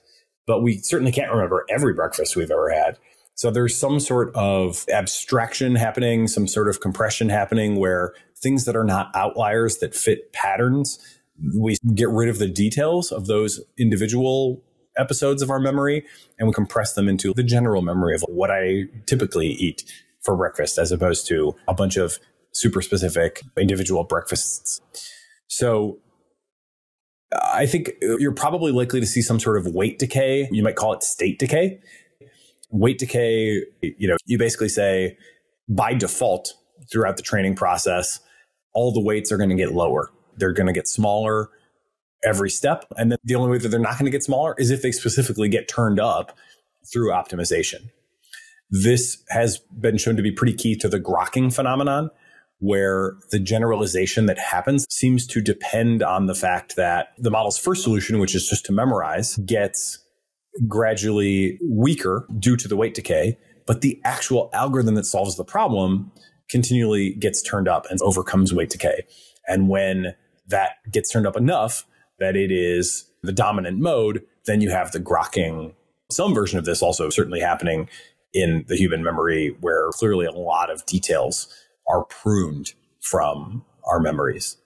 There's work there to be done, but my term there is state decay, from weight decay to state decay. Not to say we won't have weight decay as well in these state-based models, but state decay is something that, has just been there for a while that doesn't appear to be useful. Can we just gradually let go of that stuff and maybe have multiple states so that they do it in different ways, where some try to retain and others try to let go, so that we have a robust multi-state representation that maybe can do a little bit more than any individual state with a single training objective could do on its own. Finally, before moving on from the architecture bit, here's a quote from the Together AI blog post about the striped hyena model. They say, early in our scaling experiments, we noticed a consistent trend. Given a compute budget, architectures built out of mixtures of different key layers always outperform homogeneous architectures. This was a conclusion that I came to in my own reading and just thinking about this. And then eventually I came across this quote. So I don't want you to think that I'm taking too much from this one quote. On the contrary, I thought it was a perfect representation of what I had inferred was likely to be the case. So we're headed for a future here where we're not going to see the same attention block is every single layer. We're also not going to see that the selective state space block is the only thing that matters. Instead, we're going to see that these architectures built out of mixtures of different key layers are going to be the way, and that they'll probably blend together. And that's what the block state transformer is all about as well. So what else can we begin to expect if all this analysis is right? On the hardware dimension, the state itself is another dimension for scaling. We have the parameters. That's been the main way that we've talked about models and their scale. And we also have the context window, which we've been scaling in the transformer. But here we have something new. We have this state, which is itself of finite size. And it is where the information from the current episode, from the current context, has been compressed. So how big that state can be is a pretty important question. You are fundamentally limited by the size of the state, how much information you can actually bring forward. So I think this doesn't seem to be explored at all in this current paper, but how big the state is definitely something that you will want to push, right? And I would expect that just like we saw a rush for bigger parameter counts and longer context windows, bigger states is something that is going to ultimately get scaled. Is the current hardware optimized for that? Probably not. If you just consider the fact that the algorithm here was developed in a hardware-aware way, that sort of implies that the hardware was not designed for this algorithm. Well, we've certainly seen hardware designed for transformers. It will certainly take a while if we are going to see hardware designed for state space models, but I wouldn't be shocked to see something like that happen. I'm not exactly sure what that would look like, but perhaps it would look like a different ratio between the SRAM or the shared memory and the high bandwidth memory. Right now, from what I've seen over the last couple of generations, V100, A100, H100, those memory sizes are roughly growing at the same pace. Whatever has determined that ratio, the ratio hasn't really changed over the last couple of generations. If I'm right about all this, we may see higher ratios of shared memory to high bandwidth memory because maybe the models don't necessarily need to get all that much bigger, but the states need to get bigger. And so the hardware may have to adjust to allow for that. Beyond that, how much more can we get out of SRAM and into some longer term storage? It's kind of crazy, right? The state is the important thing here, or at least it's the big new innovation that gives us this possibility of longer term memory, more coherent, in all likelihood, more agentic sort of behavior. And yet the state itself doesn't exist anywhere except in this very small amount of the highest speed memory. And by default, it's not exported from that. So it's not saved anywhere. So all the states by default are lost. If we were to try to get all the states, literally every timestamp, off of the SRAM, then it would probably be prohibitively slow. But how much more might we be able to sneak off the SRAM? Or could a different chip have a somewhat different design where information could flow out of the SRAM into some sort of storage without clogging the critical input channel? I don't know, but it does seem like a question is going to be, what more can we get out of SRAM and at what performance cost? And eventually, is there any hardware modification that could ease that? Because I do think we're going to want to look at historical states for sure. And just to get one historical state off, that shouldn't be too big of a problem. But to get like lots, to get every 10 states or every 100 states or every 1,000, that's going to be a lot more, especially if you're talking millions of steps in an inference. If you wanted every 1,000, you're looking at 1,000 states. How much does that slow things down? I don't know today, but I think that's another area where there's going to be some interesting scaling laws and analysis on current hardware. How much can we save out of these internal states without tanking performance? I really do think that's likely to matter.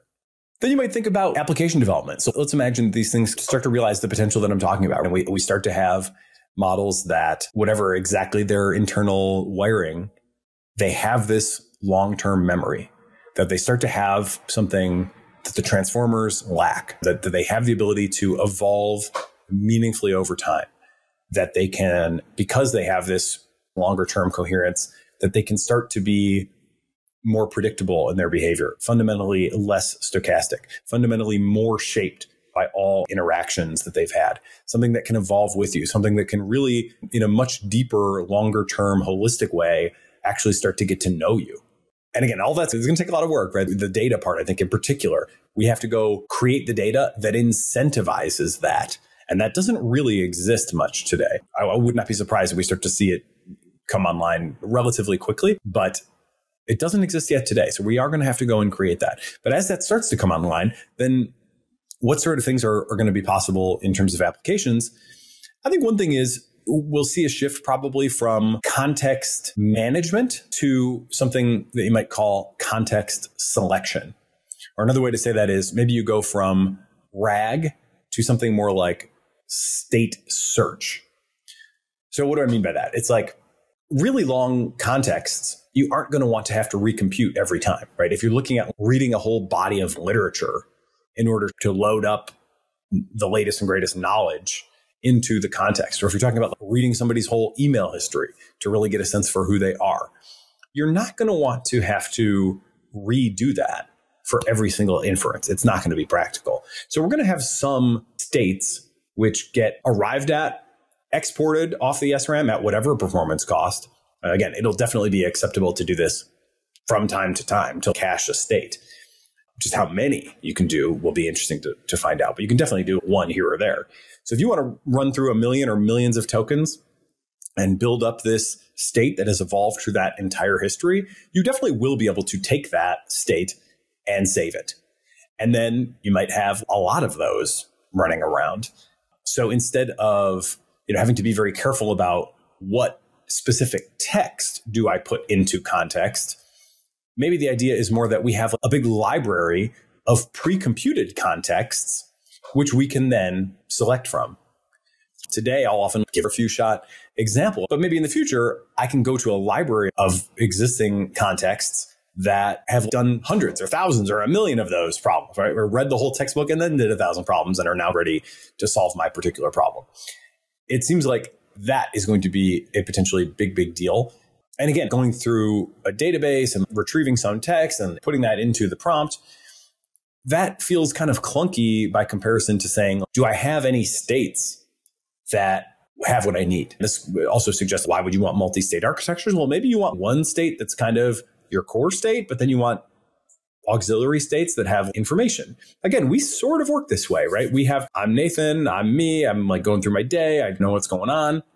And then I get into a mode where I have all this working knowledge that it's really front and center in my mind. And then I might go switch to a totally different context and go play with my kids. And I have kind of a different, seemingly quite disjoint set of mental states that are associated with those two things. But in some sense, I'm still me, right? I'm not suggesting that I work like these state-space models work or that they are going to work like I work, but I just see that behaviorally, I have this kind of flexibility, and I can imagine an architecture now with, again, perhaps a core state or a couple of core states, and then swappable states. Another way that I've been saying this is from mixture of experts to mixture of states. Can we take these states and recombine them in interesting ways? Almost for sure. It seems like that's almost for sure possible, right? We see that in representation engineering, even within the transformer mid-layer activations. It seems almost for sure that you would be able to take states and combine them, perhaps with weird, unexpected consequences in some instances, but functionally, almost for sure,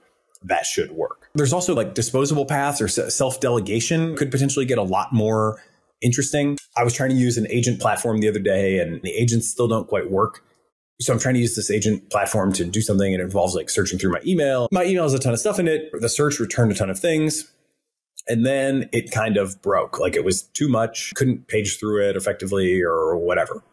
And I was looking at it and I was like, I can see why this is a pretty big challenge. Because even if you're using GPT-4 Turbo or Claude 2.1 and you've got north of 100,000 tokens, an email search out of my email, I need to delete more stuff. But man, a lot of people have a lot of email, right? We have gigabytes of email. So the search results go pretty deep, and then you need to scan through them and figure out what's relevant. And you can self-delegate that, but the transformers just don't handle it super well. Whereas you might imagine a state space model scanning through these long search results much more effectively. And this is actually an area where you could also imagine the state space model parallelizing really well. You might say, okay, I've come as far as I've come. I'm at this state. And now it is the time to search through the email. Well, maybe I can just take 20 of myself and divide that work 20 different ways and each go through a page. And for each email, I'll be asking, does this seem relevant? And if so, I'll indicate as much. And then that way I can really quickly scan through all the stuff with a ton of context to determine what's relevant and not relevant. Then once I find all the stuff that's relevant, then I bop up a level in my recursion depth, and now I can just discard all those versions of me. And me here is a selective state hybrid architecture of the future. We can just discard all those versions that actually ran through all the annoying, irrelevant email results. And we can just pop up and say, okay, here's all the relevant stuff.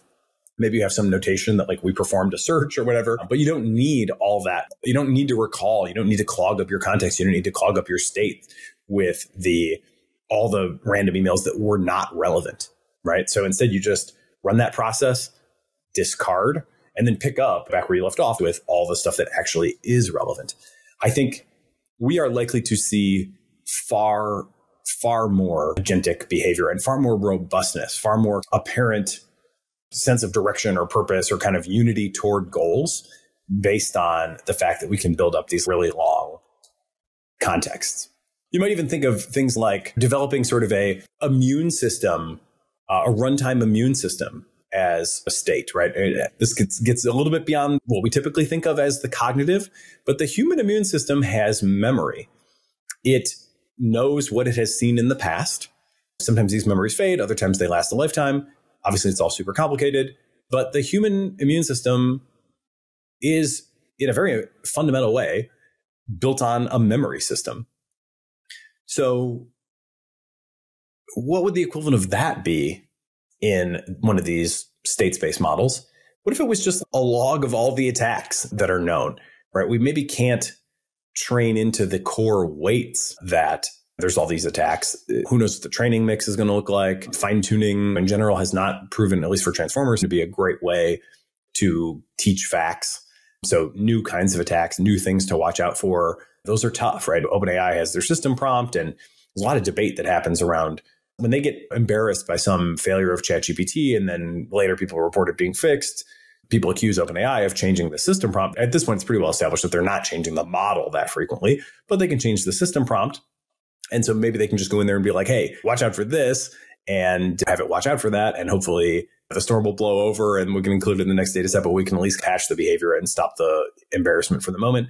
I don't know how much they do of that. I suspect not all that much, because clogging up your system prompt with that kind of crap just doesn't seem like the kind of trade-off that they would want to make unless it's a pretty serious vulnerability. The fact that my spearfishing thing always worked, they could have easily said do not spearfish in the system prompt, and that probably would have stopped it from working, or at least would have helped quite a bit. So I don't think they're doing a ton of that. But with the state space paradigm, you can imagine doing a lot of it. You can imagine a dedicated state within a multi-state model. You can imagine keeping much more up to date on recent reports. These are the things that you really need to be watching out for now. And potentially those things could be passed around in a far more lightweight and rapid way. And if it is a dedicated state within a multi-state model, you potentially could get significant robustness out of that. I mean, that's how we do it, right? The old shame on you for fooling me once, but shame on me if you fool me twice. That's because I have memory, right? I'm supposed to remember it, and I'm supposed to recognize it, and I'm supposed to know better the next time. And the transformer just doesn't have that mechanism, but the state space models definitely do. And the question is, can we shape it, and can we get the performance to where we need it to be, to where we can really trust it? I strongly suspect we can. I strongly suspect we are going to see much more agentic, much more goal-directed, much more consistent, much more predictable behavior, much less weird going off the rails, less apparent stochastic randomness. And I think all of that is probably going to be unlocked with mostly data sets. If I had to guess, I would say it's 2/3 data sets and 1/3 architectures. You're going to have the data sets to train into the various architectures, and the architectures will co-evolve. If you're thinking about data sets and you want to build one, by the way, I would really emphasize, this would be true at any company as well. I've said before many times, AIs can handle tasks really well, but jobs are too big for them. If this changes that, then the way it's probably going to happen is that people are really going to start to record jobs.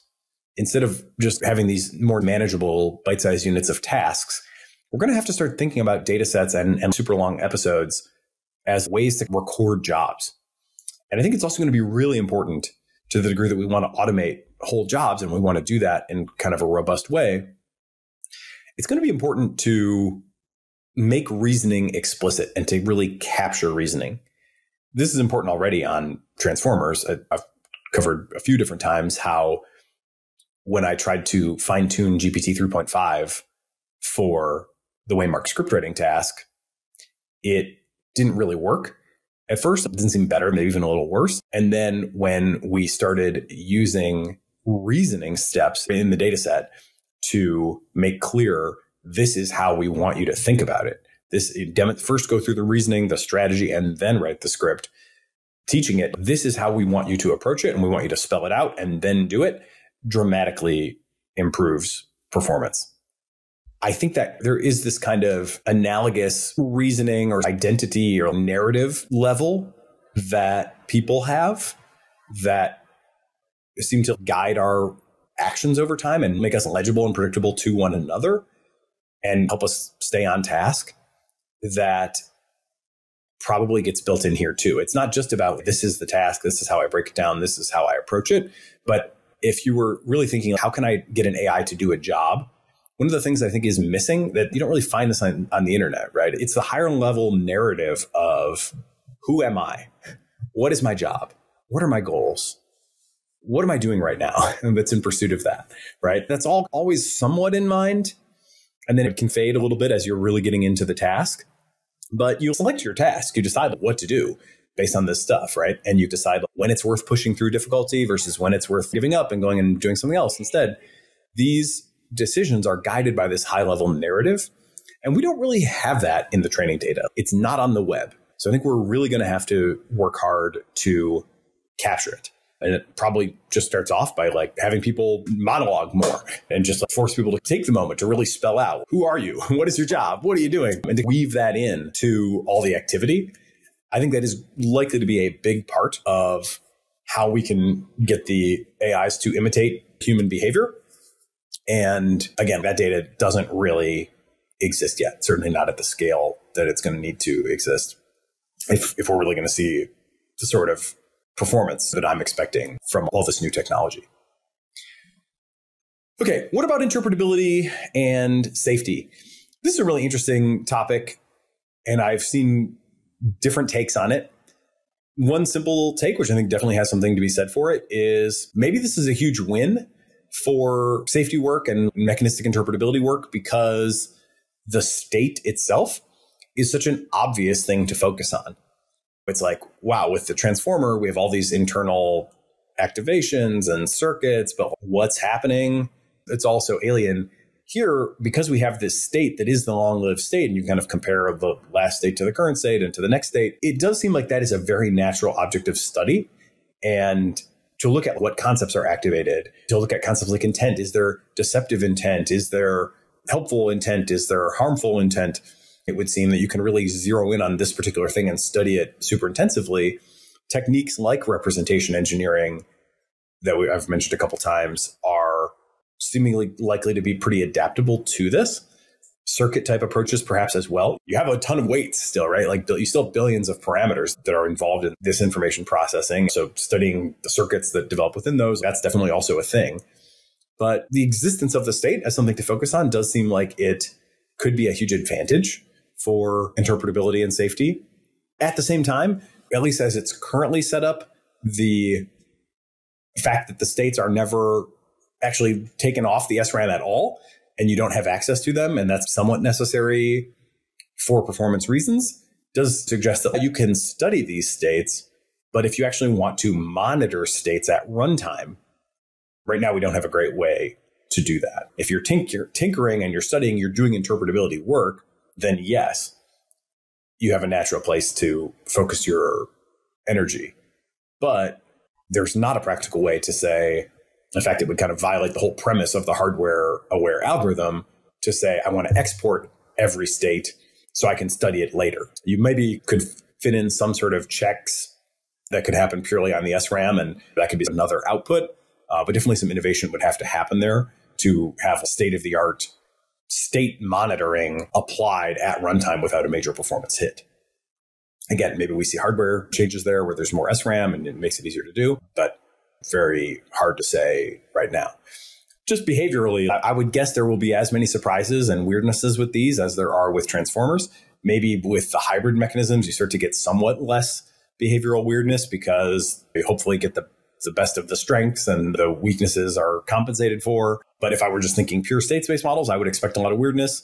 And even with the hybrids, certainly should be open-minded to behavioral weirdness. And so I do think we're set back a bit in terms of just understanding AIs generally. Like, what can they do? What can't they do? What do they trip over? We have answered that to a decent degree for transformers, but we have not even really begun to answer it for state-space models. We can only begin to answer it now.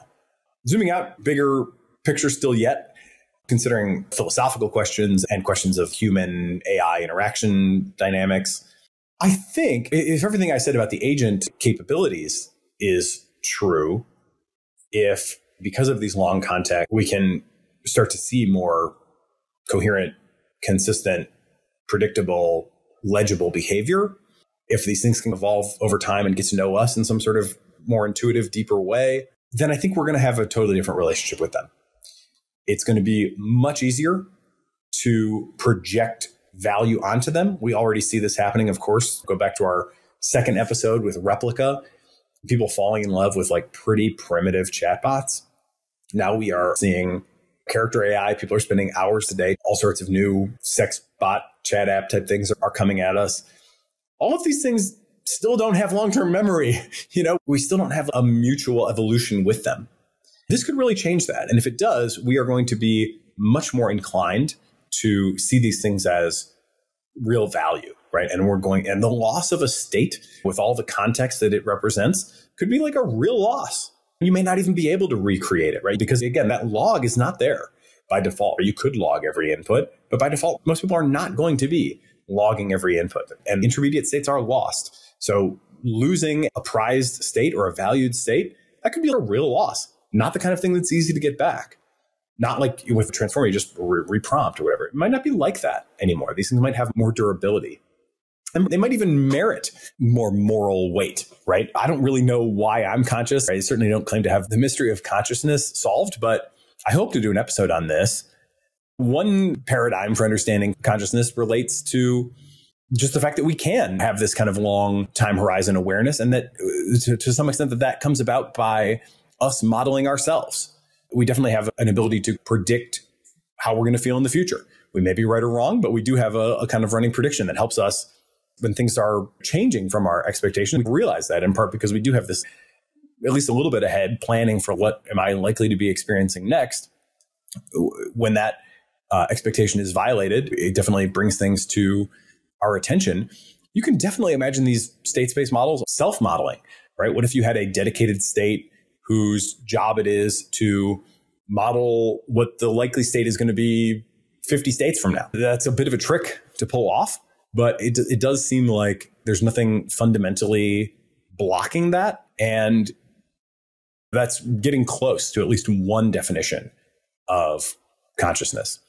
Will there be subjective experience? I have no idea, but it's much easier for me to imagine caring about an AI that is powered by a state-space model with a long-running, super high context state, and to be right about caring about it as compared to caring about a character that's coming out of a transformer model today.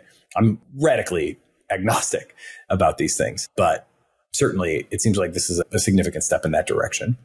If you've ever heard of The Age of M by Robin Hanson, I would say a classic that is more classic now as a result of this. He postulates a AI that essentially simulates a human brain or emulates a human brain. That's why he calls them M's. And they're supposed to be very human-like because they're to a high enough degree of precision emulating what a human brain would do. But they have all these different properties because they are digital. They can be paused and put into long-term storage and then woken up. And when they're woken up, time has passed, but their state isn't changed because we have this durable digital storage. And so he envisions a world where that plays out. And these things are easy to clone, right? You can spin up a bunch. I alluded to that in terms of application design and in terms of self-delegation to go scan through a ton of emails. A lot of the analysis in the Age of M is way more apt in a future where long-running states are a key component of what AIs are. We're not headed immediately for real high-fidelity emulations, but we may be headed for enough of the core capabilities such that a lot of that analysis is going to, I think, start to become more and more relevant. You look at the transformer and you look at the M's and you're like, these are just so different that I don't really think the analysis of the M's and like how that's likely to play out in terms of economics, society, whatever, I don't think that follows from transformers, but much more so. It seems like it could follow from the state-space architectures. So hopefully maybe we can get Robin on to go through that because I think it's only looking more and more relevant. Now, okay, Zooming out again a little bit further, just kind of talking big picture. If you are looking for investments to make, if you are looking for companies to watch, I would definitely look at both of the companies that the two authors of the Mamba paper are affiliated with. That's Albert Gu. He's the chief scientist at Cartesia, and Tri Dao. He's the chief scientist at Together AI. Cartesia specifically says that they are training models with sub-quadratic scaling properties, and this certainly fits that bill. Together AI seems to be even more focused on just, as you'd expect from Tri Dao's hardware-aware, super close to the metal programming. They seem to focus on infrastructure, managing compute, getting the most out of compute, et cetera, et cetera. Given that both of these guys are involved with startups, it is a little curious that they published this research. We are in a moment of general closing, and I would be fascinated to talk to them about why they chose to publish this work. I think this is the kind of thing you could keep secret, especially given how it's not just a high-level conceptual thing, but it's also the low-level implementation details that are so important to making the thing work. That's the kind of thing you can keep secret. Right? You can keep CUDA code in a highly specific implementation. That you could keep secret. So they chose not to. It's out there. Maybe they even have more secrets that haven't been shared with the public. But this is a pretty big paper and the code base that I am kind of surprised is published in today's day and age. Just as a thought experiment, if they had taken it to Microsoft and tried to sell it, I would expect that they would have been able to get a lot of money for it. But they didn't. So it's out there. Unless I'm way wrong about what this can enable, that definitely just means acceleration will continue. OpenAI is well known for pouncing on stuff like this. When I've shopped this idea around to different people and said, what do you think? Why might this not be as transformative as it seems like it would be to me? And one of the interesting speculations I got back was, well, maybe the leading labs already have something like this. And so therefore it's baked in already to the very best stuff that we're seeing. Maybe GPT-4 has an element of this. I don't think that's true. Certainly the way that they are presented seems to be like, you have a context window, you can't go past it. So I don't see anything to suggest yet that there is something like this. The leaders like OpenAI, they didn't invent the transformer either, obviously. What they have done is they have pounced on the advances. They have really tried to push the performance and maximize it. They've really tried to figure out what is this good for. They are obviously highly invested in data creation and collection of all sorts. They're doing licensing deals now with all sorts of different data providers. I would guess that they already have somebody internally, maybe even a team, working on characterizing this. I would guess Anthropic is probably already doing the same. If it is working, they will make it work. And interestingly, with OpenAI in particular, their new assistance API would be dramatically improved with an architecture like this. The assistance API, which is basically the GPT's API version, allows you to have arbitrary length threads and also documents, RAG style knowledge base that's attached. But this arbitrary length thread, you think, well, how do you have an arbitrary length thread if you have a finite attention window? The answer that we've got so far is that the assistant basically queries its own history as part of your, subsequent call and fetches history that's relevant and loads that into context.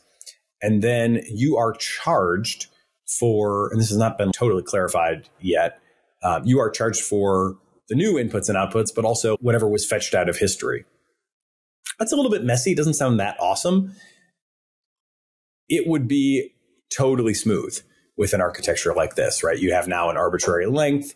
You have that history. Yeah, you can query it perhaps if you need to, but you have this state that is propagating through time. And this would also lend itself to, again, if used in pure form, and I don't think it's going to be pure form, I think there's going to be hybrid with attention, but if used in kind of pure form, then you could also imagine, hey, you only get billed for the additional inputs and outputs at any given extension of the thread. That could be a huge deal. So I think OpenAI is advantaged by this probably relative to other things, which is, again, why it is kind of confusing as to why it was published. Their ability to pounce on things, to drive scale, to really get relentless on the question of what is going to make this product work well is going to be a huge advantage here, because this is something that is just new and totally uncharacterized. And I do think their assistance API, if there was anything that broadly, I think they don't have this in their production stack yet, but they might have something like it in the pipeline. And if I had to cite one piece of evidence that would make me think, yeah, maybe they do, it would be the nature, just the structure of the assistance API. The assistance API looks like something that was built a little bit more with this kind of architecture in mind, honestly, than with the transformer. Maybe you could think of it as like a bridge from a pure transformer structure to a future structure that they anticipate. Time will tell. Agents, we're behind. I've been thinking a little bit about coming to the end of the year. What have I been right on? What have I been wrong on? I definitely expected more progress on agents than we've got. One of the big reasons I think that we haven't got as much as I expected is that GPT-4V has only recently come available. It was demoed in March. We had expected to see at that time that it would be launched soon and that multimodal inputs would quickly become the norm. And I definitely think that vision is super important for effectively navigating even just the digital world, right? Even just doing stuff in a browser. The browser is meant to be interpreted visually. And only recently has that really become possible. So now we have the application development agent work to be done on top of that. I think there is a big unlock there. And I think we're going to get to effective agents regardless, even if we do have to brute force it through purely transformers, between the vision, between doing things like rewarding reasoning. You know, OpenAI had a result earlier this year where they achieved a state of the art on the math benchmark by giving a reward signal at every intermediate step of reasoning as opposed to just the final result. I think that is going to work for agents.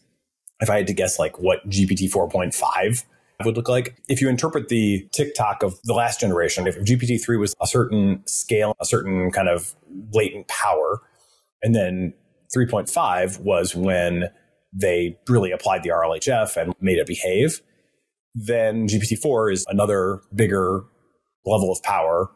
But it was released before this paper came about the rewarding intermediate reasoning. And so maybe GPT 4.5 is still the same raw power, but just like way more reliable reasoning. That's kind of what I expect from GPT 4.5. Context windows continue to go up as well. We've also got new scaffolding. Obviously, we've got RAG, but we've also got skill libraries.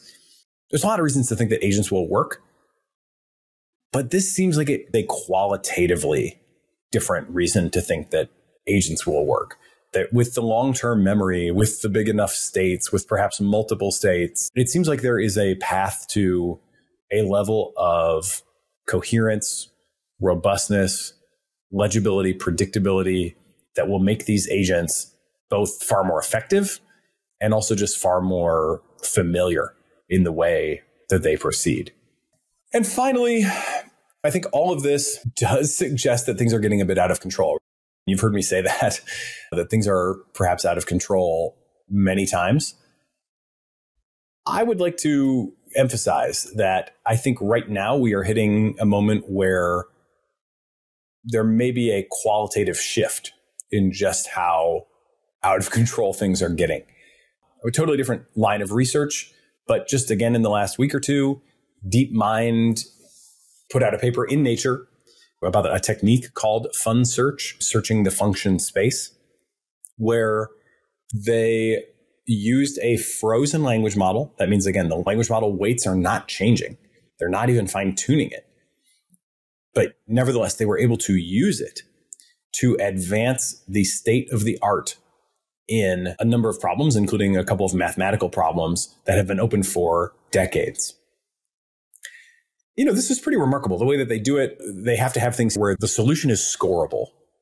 This relates to the PNP problem division, where certain kinds of problems are very hard to find the answer to, but are very easy to verify the answer to. A classic example of that would be factoring the product of two large prime numbers. If I give you some giant number, and even if I tell you like, hey, this is the product of two large primes, you're going to be at it for a while before you can figure out what those primes are. Cryptography is largely based on the extreme challenge of this problem. However, if you have the private key, if you have one of the prime numbers that was used, then you can just do the division and there it is. So it's very time consuming to find the answer, but it's very easy to verify the answer. This DeepMind paper is for problems like that. This almost bears its own episode, but the way that they do it is they use the language model. They generate ideas. They give it like its best recent attempts, functions that have scored the highest, and say, here's a function, here's how it scored, here's another function, here's how it scored. Your job is to come up with a new function that will score even better. And it took a lot of generations, but not that many. I think they reported 1 million generations in this paper.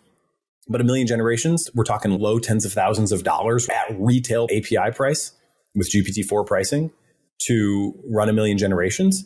So not that much.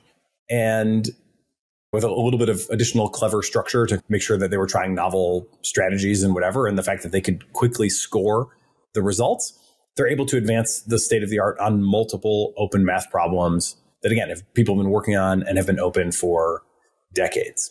That paradigm seems to extend extremely naturally to exploring the architectural space in machine learning.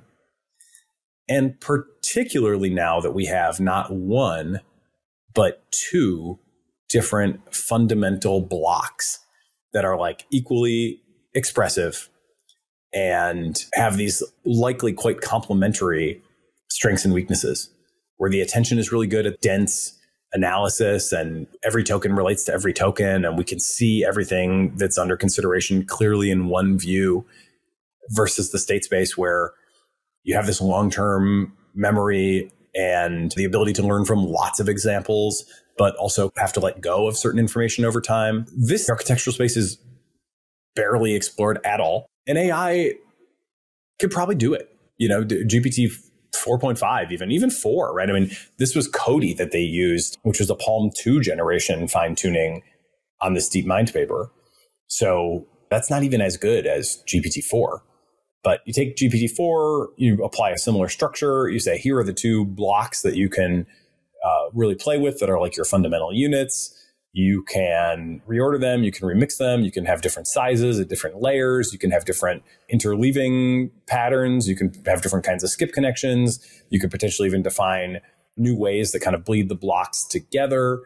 And each time you do that, we will actually do some training. We'll actually instantiate that model. We'll run it through some training, and we'll compare it to other models that were trained on exactly the same initial data. That can be pretty fast. In previous episodes, we've done analysis of like, how big does your cluster have to be to train GPT-4 in how many days or whatever? Well, the biggest model, the 3 billion parameter model, is still like 5 orders of magnitude less compute than GPT-4. And you don't even need that. Maybe you can get by with 1 millionth. Maybe you can even do 7 orders of magnitude less. If you see something that, hey, in early training, it's beating things that are currently our best, then those are the things that you want to look at, right? So to take a language model and have it do 1 million different versions, now the score is not so easy to calculate for each of those million. If each test takes 1 millionth of GPT-4 compute to evaluate, then when you do 1 million, then you've basically consumed all of GPT-4 compute. So this would be a big undertaking still for a significant lab with significant compute resources.